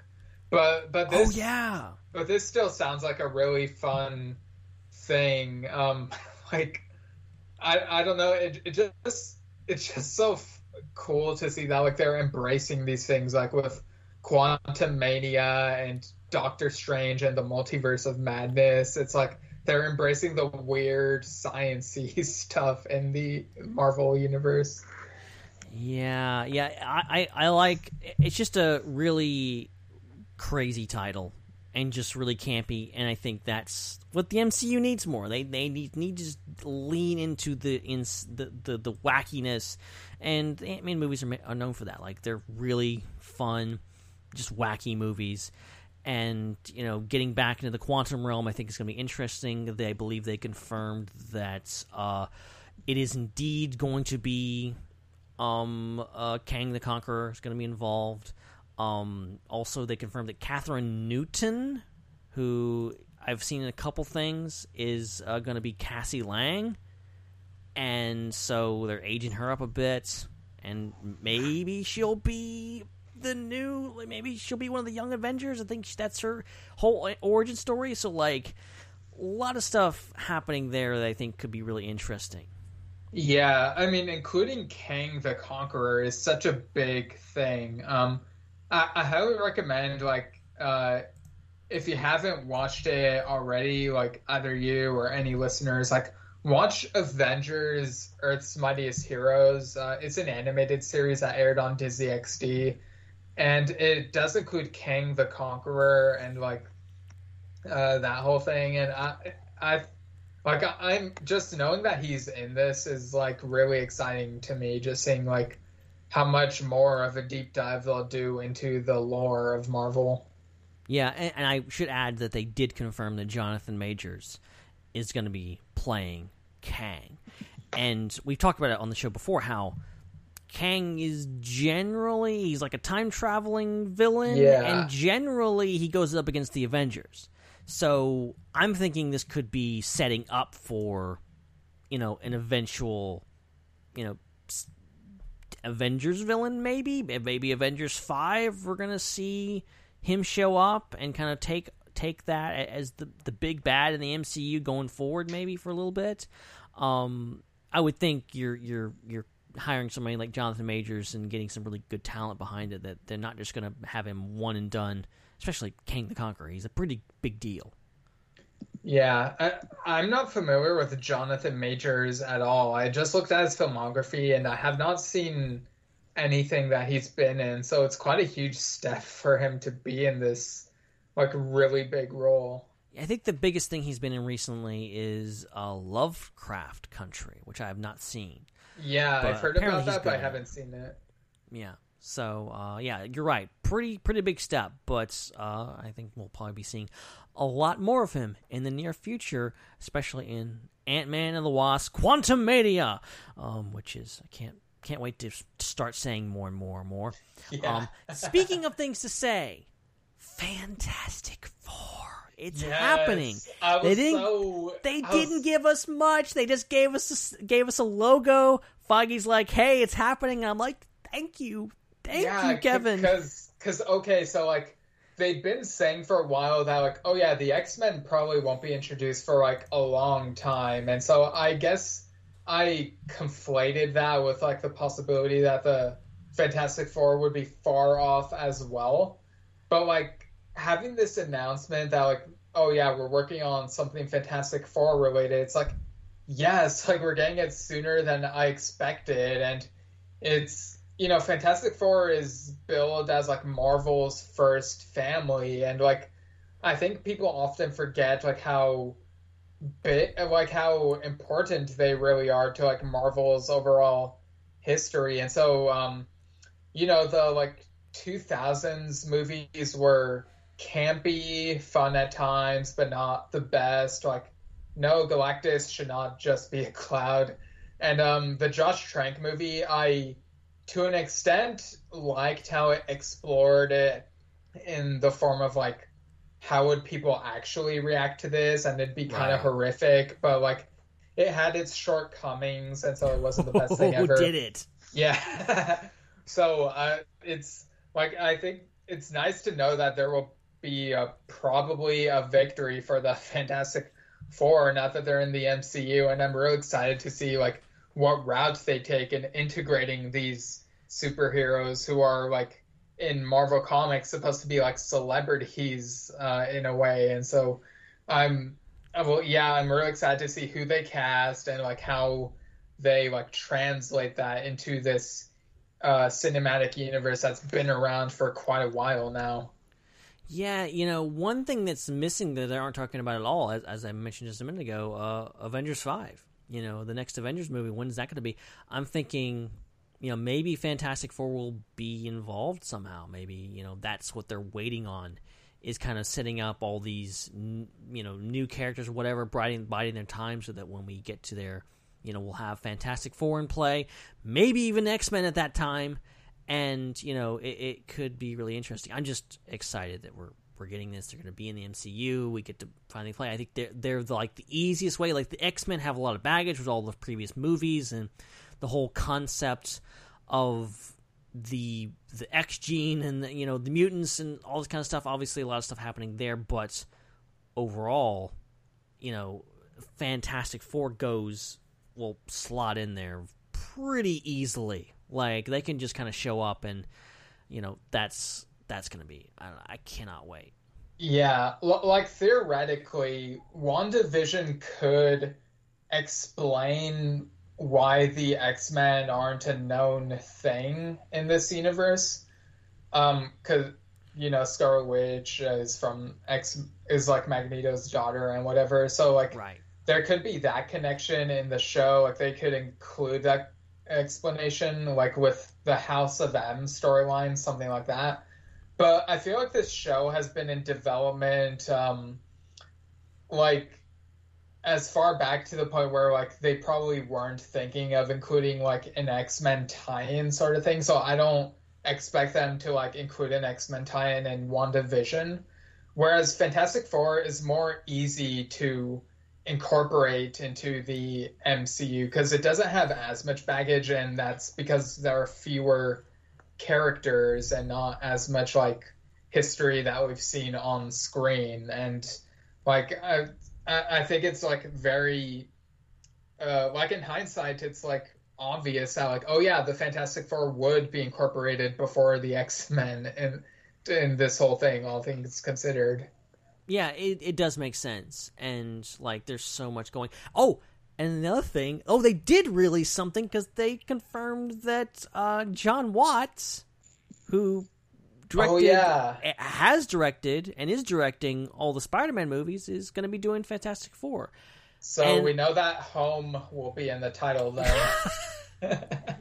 Fantastic Four, finally home. Something home. And I am here for it. 'Cause I love the Spider-Man movies. I love this current trilogy of Spider-Man movies. So like, John Watts, you got my money. I'm down for this. I think he has a specific voice, and I think he really could be give an interesting take to this. Yeah, and while we're on the topic of Spider-Man, so like I've heard all these rumors like within the past day or so, but are any of those tied to this Disney investors thing, or are they just rumors?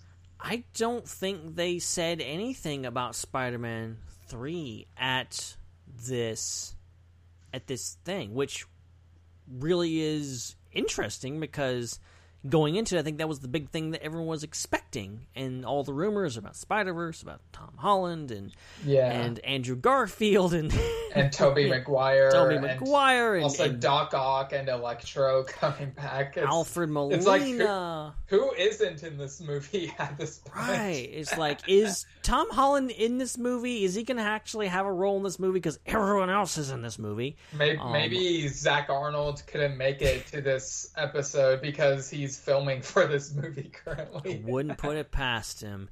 Should have known that guy didn't tell me something. But there seems to be everyone in the movie, and they didn't talk about it, I don't think, or at least they didn't reveal any news about it. So, that's a thing. That's happening. It's going to be interesting. But we got Fantastic Four and a lot of other stuff. And is there anything else that I missed? Anything other Marvel stuff that you wanted to cover that I missed?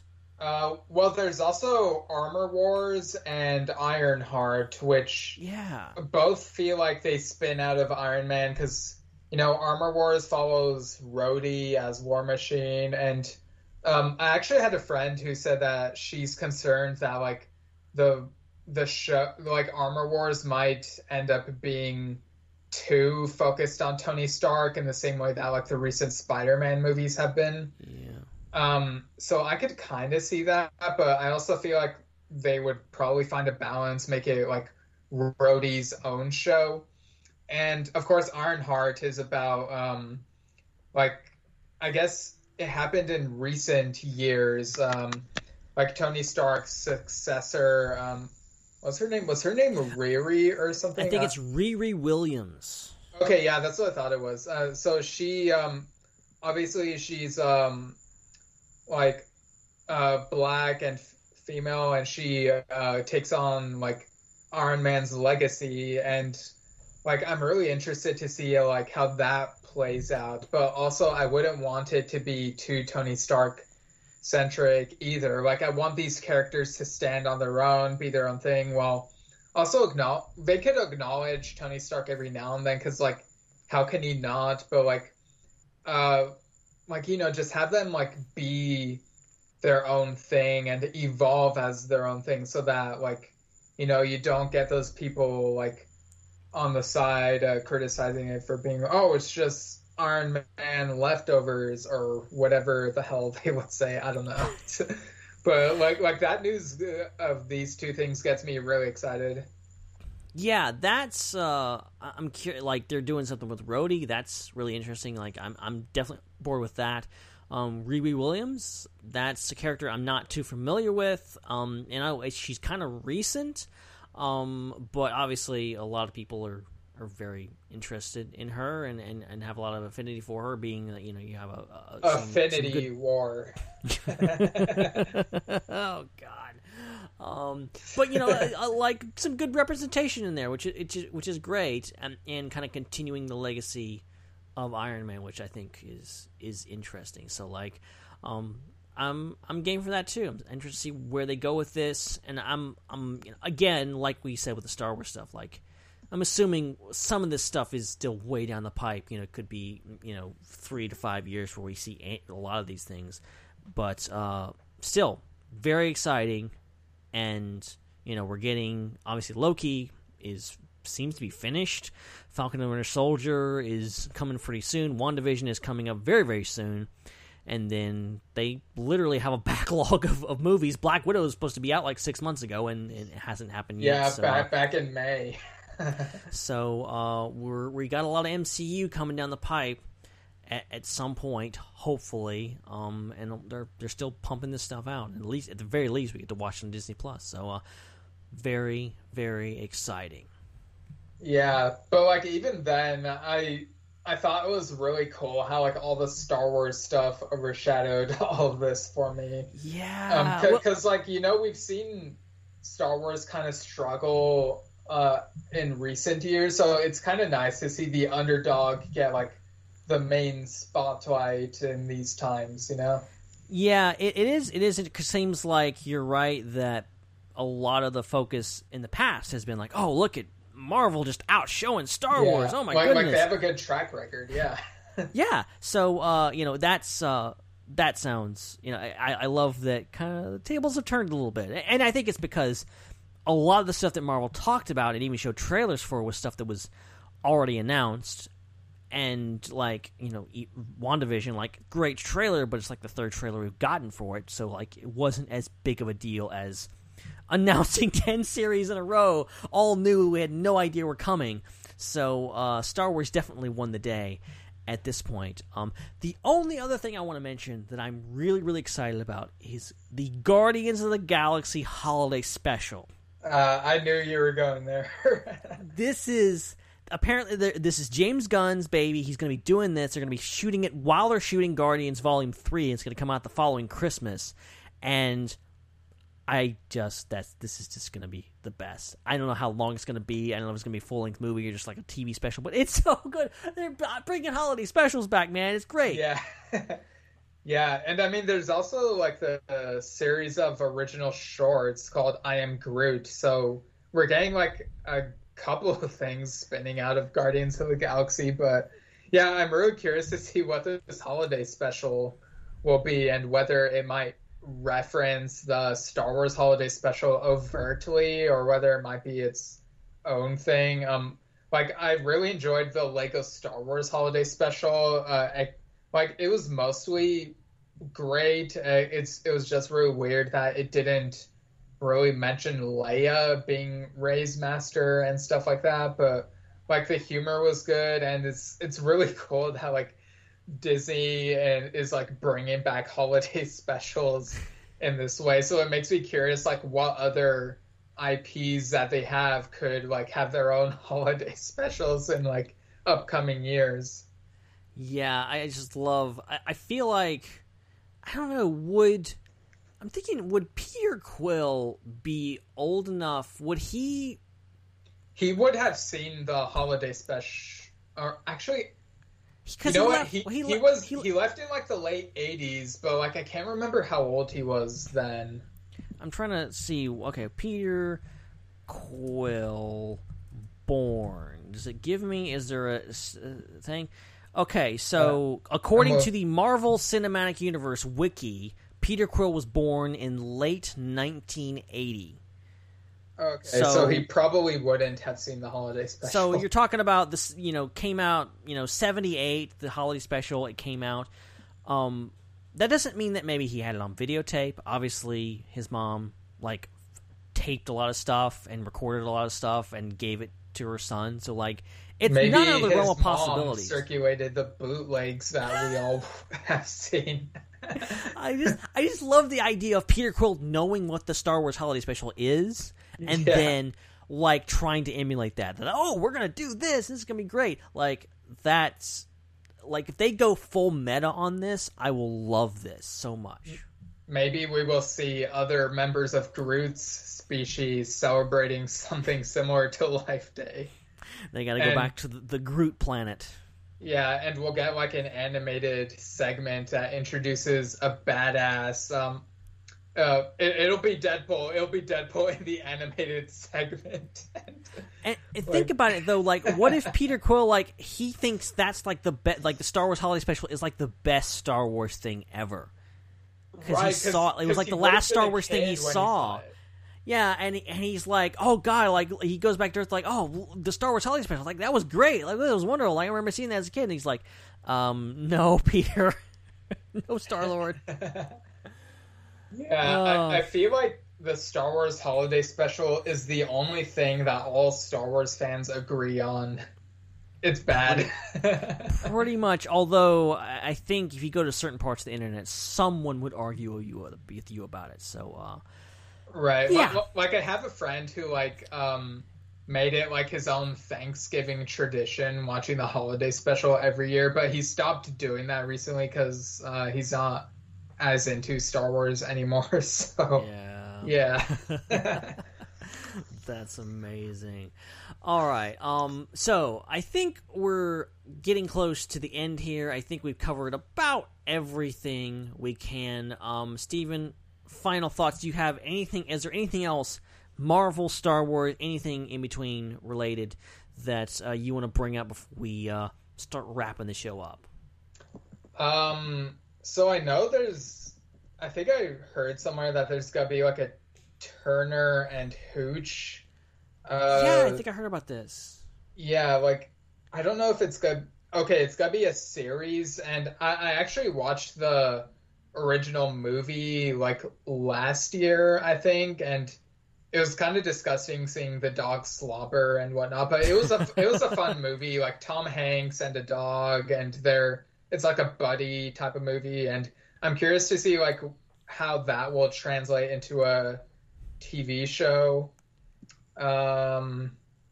Yeah, I'm just scrolling through this thing, seeing if there's anything else I recognize. Let's see, Beauty and the Beast. Don't really care. Pretty much same. Like I still haven't seen the live action Beauty and the Beast yet. I guess on Hulu there's gotta be. I don't know if this is a new thing, but American Horror Stories. I don't know if that's an expansion of the series American Horror Story, but I got bored after the third season, so I don't know. Let's see. Don't care about It's Always Sunny in Philadelphia. Indiana Jones. Okay, so is the fifth Indiana Jones movie just going to be called Indiana Jones? I would assume there's a title forthcoming. I would assume. Okay, because I wouldn't be surprised if they only call it that, like in the vein of how like the Bourne movies ended up with like Jason Bourne within the last few years or something like that. Maybe. But Jones. But yeah, like we know Harrison Ford is gonna be back in that. We've kind of known that for a while. I think it'd be funny if it took place in 1962, the same year that American Graffiti took place, and just have him in a car and whatnot. That would be amazing. Yeah, so like I don't know what to expect from that, but it's nice to know that that's still happening. The Willow series, like. Every once in a while, there have been rumblings of a Willow sequel series, and it's just nice to know that that's going on. I don't expect it to be in line with like the Willow sequel books that I've heard have come out. I've never read them, but like I wouldn't be surprised if it like disregards those. And there's also this other thing that Lucasfilm is doing called Children of. What's it called? Flesh and Bone or something? It's like Children an adaptation of the Blood and Bone. Children of Blood and Bone. Okay, I don't know what that is, but it is kind of interesting that like Lucasfilm is expanding beyond like just the properties they've done before, even if this is based on a book. So it makes me wonder like what more they can do in the future beyond all this. Yeah, I'm very excited, even if I'm not like, I don't know what Children of the Blood and Bone is, and I'm not sure I'll really want to see it, but I'm glad that Lucasfilm is kind of stepping out. The matter's like, Lucasfilm has always been bigger than Star Wars, even though Star Wars has been bigger than Lucasfilm a lot. It's understandable, but still there's more stories to be told, and Lucasfilm can do that. So like I think that's really cool. Yeah, and just scrolling further, apparently there's gonna be a Hocus Pocus 2. I watched Hocus Pocus for the first time recently. It was fun. So I'm curious what that'll be like. Pinocchio, directed by Robert Zemeckis and starring Tom Hanks. That sounds like it could be really good. Peter Pan and Wendy, starring Jude Law as Captain Hook and Yara Shahidi as Tinkerbell. Yeah, I'm curious about that. Right now, my favorite adaptation actually I haven't read the original Peter Pan, but my favorite like on-screen Peter Pan thing has been the 2003 movie, so I'm curious like how much I might end up liking this one potentially. And we're also getting Disenchanted, which is a sequel to the Amy Adams movie Enchanted. I heard about that. Yeah, the title is kind of confusing to me because so it's called Disenchanted, but there's also a Netflix animated series called Disenchantment from the creator of The Simpsons and Futurama, and it's set in like medieval times. So, wow. Yeah, but anyway, let's see, Cruella. I already know about that. Emma Stone as like young Cruella DeVille.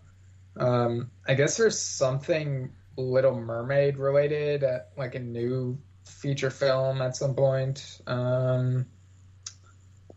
There's something called Turning Red, which is like an upcoming Pixar movie. Yeah, I think I saw that. Not sure what it's all about though. Yeah, like the image looks like it's about a fox. Let me look this up real quick.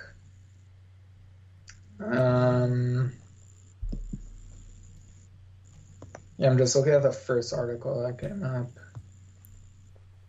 Okay, Turning Red will tell the story of May, a 13-year-old going through puberty. Just like any teenager, life is awkward, except when May gets too excited. She turns into a giant fluffy red panda. Super awkward. Okay, that premise sold me. I'm looking forward to this. What? So she's like the Hulk, but turns into a panda. A red panda at that. Yeah, and also apparently Pixar is releasing their first ever long-form animated series. It's called Win or Lose. It follows a middle school softball team in the week leading up to their championship game, and each episode is told from the perspective of a different character. So, really, yeah, like we knew that there would be like a Monsters Inc. animated series, right? But it's cool to see that they're branching out into these other things. Yeah, wow, that's cool. That's cool. I'm glad to see Pixar branching out, doing different things. Yeah, really, and they're also doing let's see, this article says additional details are shared about Disney Plus series, including Inside Pixar, Pixar Popcorn, Doug Days, which I'm guessing is about the dog from Up. Yeah. I'm sure that'll be fun. And Cars. I don't know why they're still doing Cars-related things. And apparently something to do with Luca, which... Is Luca a new feature film, or is it based on a short film? It sounds vaguely familiar. I think it's new, although I couldn't say for certain. I'm probably mixing it up with a Pixar animated short called La Luna. So, yeah. But apparently Luca is set in Italy, and it's a coming-of-age story about a young boy experiencing a summer filled with gelato, pasta, and endless scooter rides. So, yeah, it sounds like it could be interesting. Yeah, sounds good. Yeah, but yeah, I think that's pretty much everything.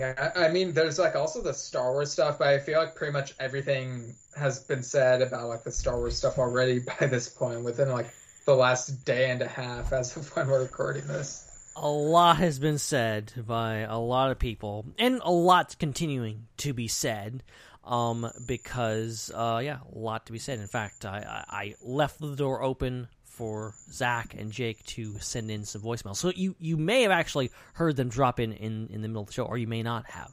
But needless to say, I think Zach has a lot of thoughts, and both those guys, I would love to get them back on the show at some point to just mull this over and discuss it, because there's so much happening, not just in Star Wars, but Marvel, and, going to keep going and going and going. And we got a lot to look forward to over the next few years. 2020, maybe ain't so bad after all. Maybe he actually gave us something to talk about. I mean, some good things are coming out just as it's ending, so... Right, so, it's going to be a heck of a lot of fun over the next few weeks and months and years and decades, because that's pretty much all this is going to be covering over the next little while. But I think that's going to about do us for tonight. I feel like barely scratched the surface, even though we talked about a ton of different things. But, that is the way of things. And, if you guys, as always, on the social medias, if you would like to get in contact with us and say, hey, talk a little more about that thing.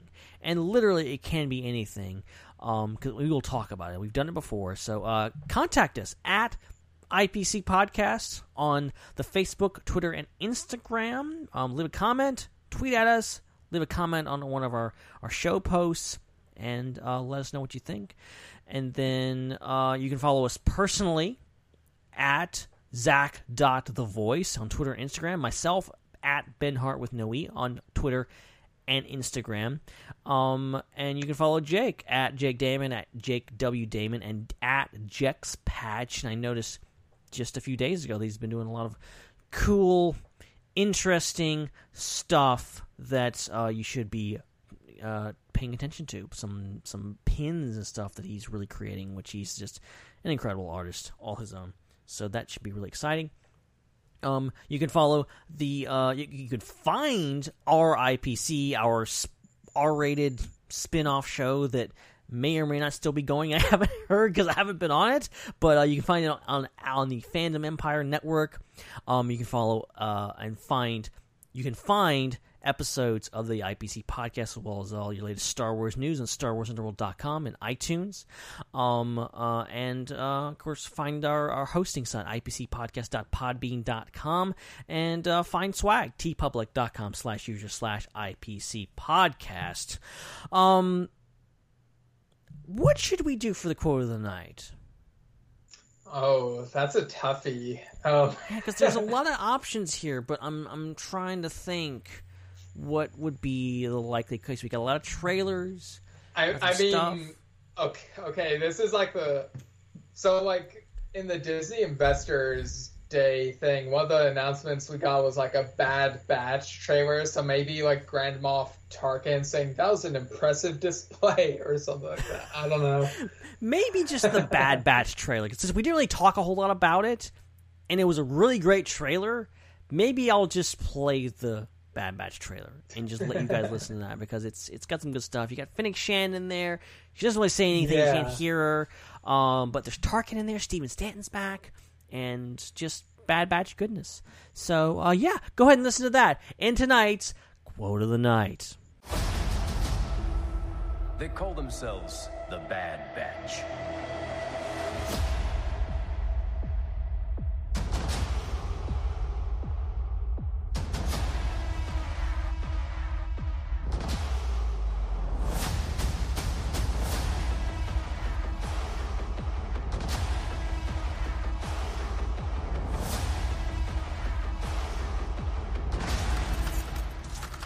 The Republic will be reorganized into the First Galactic Empire!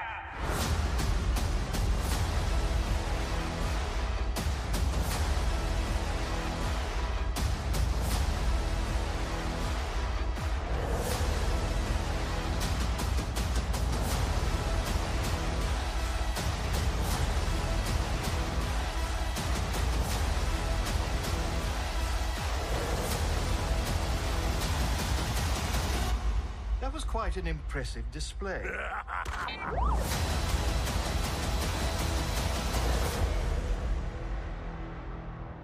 I don't Genuinely. understand why it's called a bad batch when it's a good batch of episodes. It's not that bad. I'm amazed that this thing's happening, and the fact that it's basically just Clone Wars season 8. Like it's, it's not even trying. The trailer with the logo, it's like, yeah, they're not hiding it.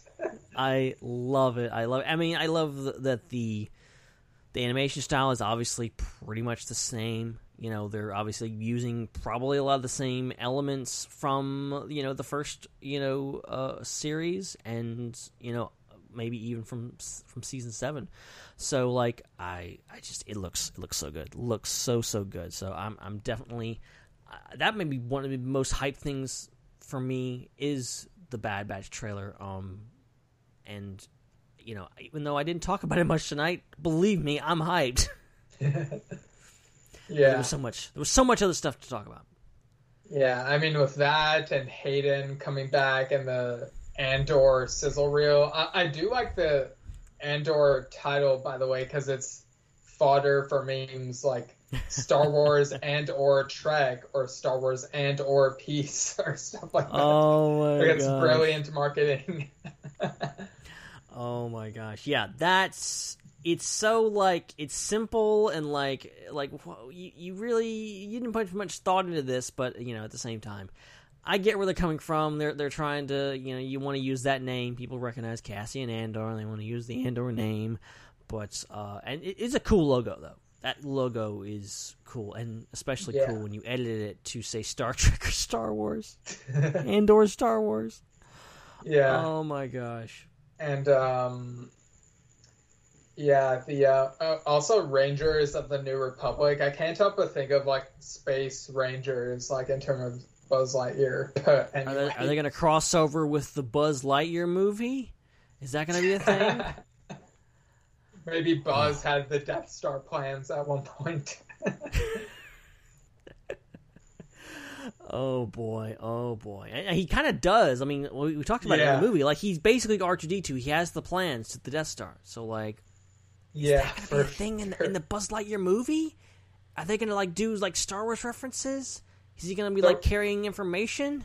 Maybe they'll do a thing where they suggest that, like in the Lightyear movie, something about Buzz Lightyear will, like, inspire George Lucas. Like, it'll influence, like, some of his ideas for Star Wars, kind of like in the third Arthur and the Invisibles movie. Oh, my gosh.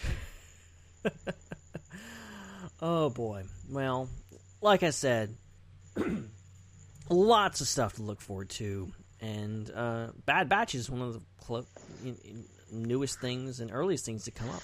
So, very much looking forward to it.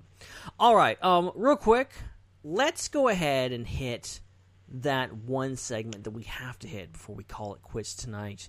Before we run out of time completely, let's get into it. Of course, I'm talking about getting out your hashtags, posting it on social media, posting it in the chat, and getting it ready, because it's time, one more time, for hashtag BBQ Watch.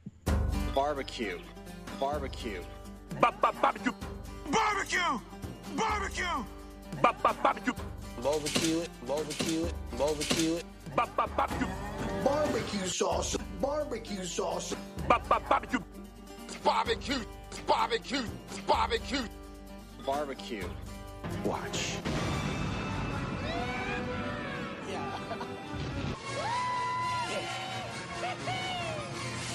All right, so look.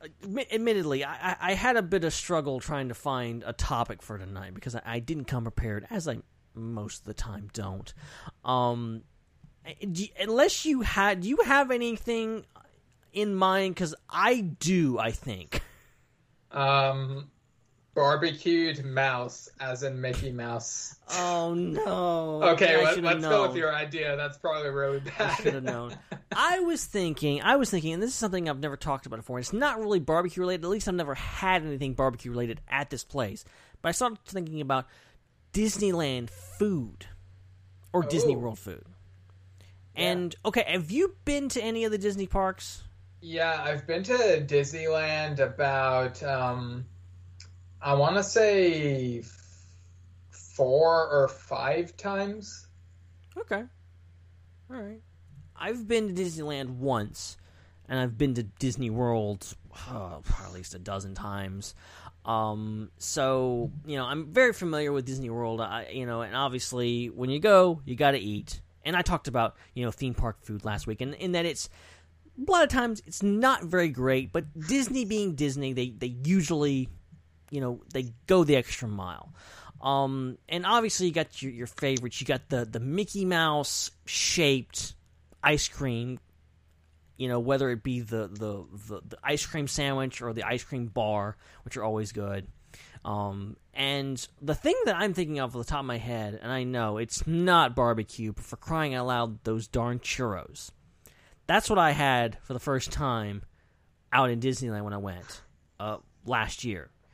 And they're pretty darn good. And I heard a lot about the churros. I never actually had one, and I had to wait in line to get one. It was worth it, I think. Nice.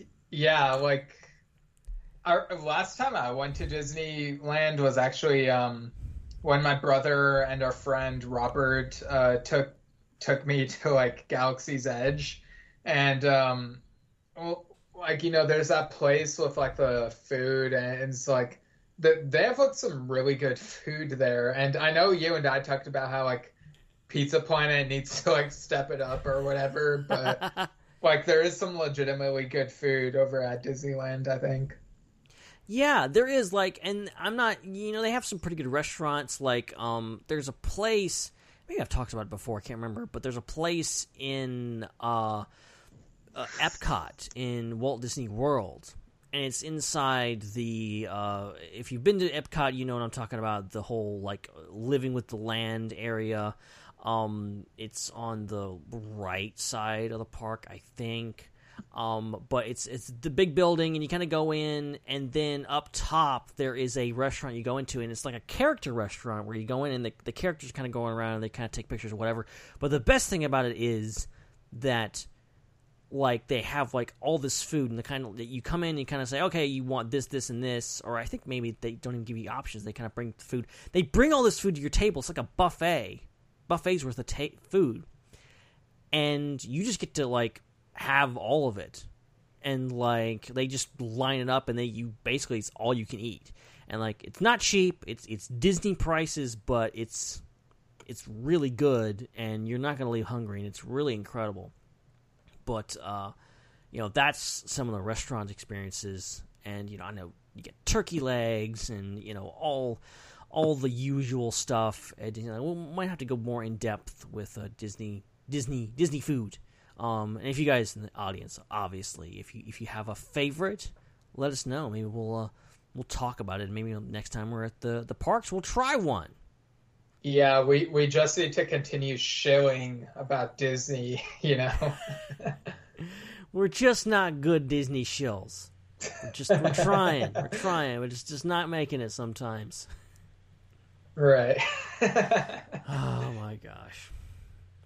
But yeah, I think that about wraps it up, Steven.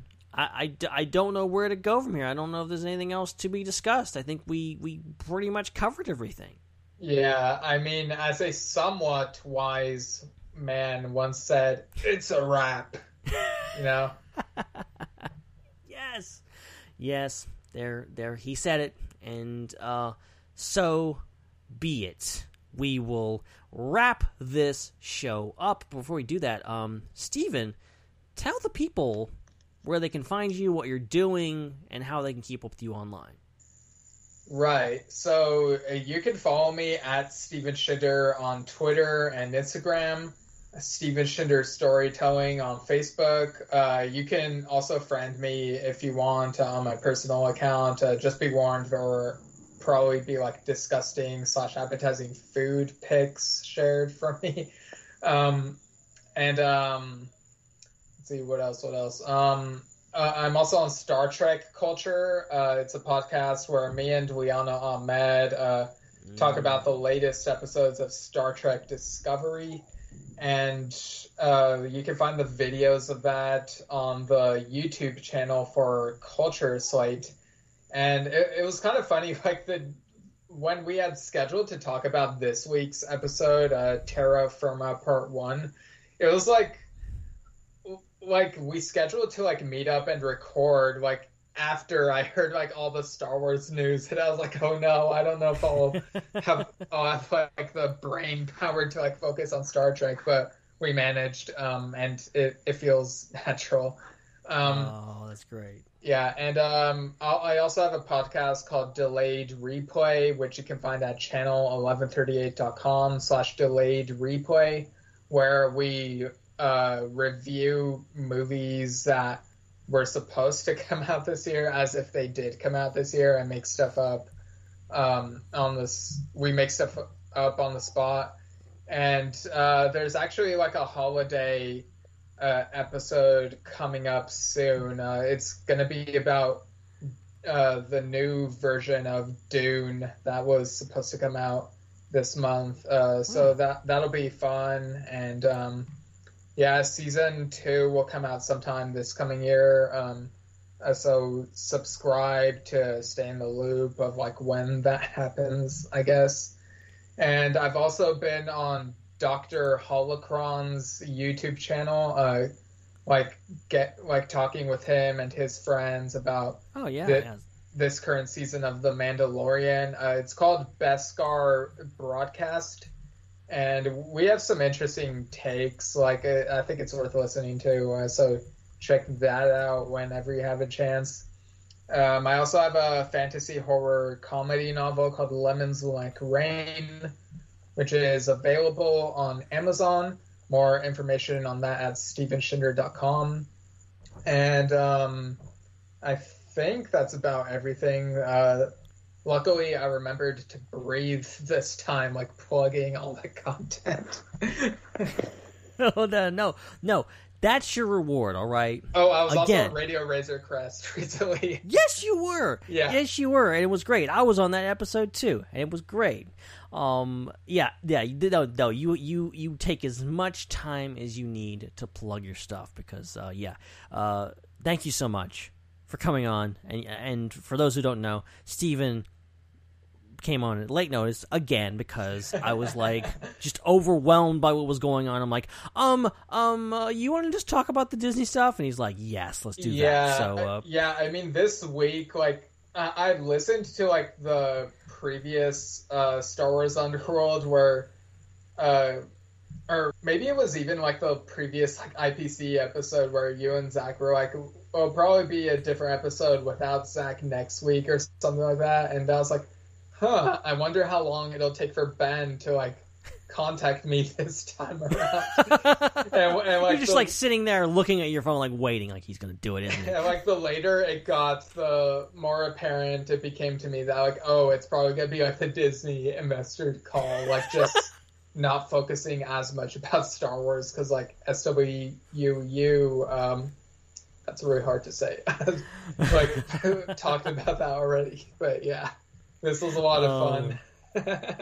Well, yeah, of course, this was a blast. Thank you so much for taking the time out and joining me and joining us because, it's a group effort, and we all got to enjoy something really special this week. So it only seemed natural to address it and talk about it for a bit. But I think that's going to about do it. That's going to wrap this show up. This is episode number 311. Whoa! Of the IPC podcast. Thank you guys so much for listening, for joining us, and we couldn't do the show without you, and we hope you come back next week. But before we do that, we're going to leave you with this closing thought. Absolute power corrupts absolutely. We hope you will absolutely join us on another episode of IPC one day soon, preferably next week. But until next time, good night, everyone.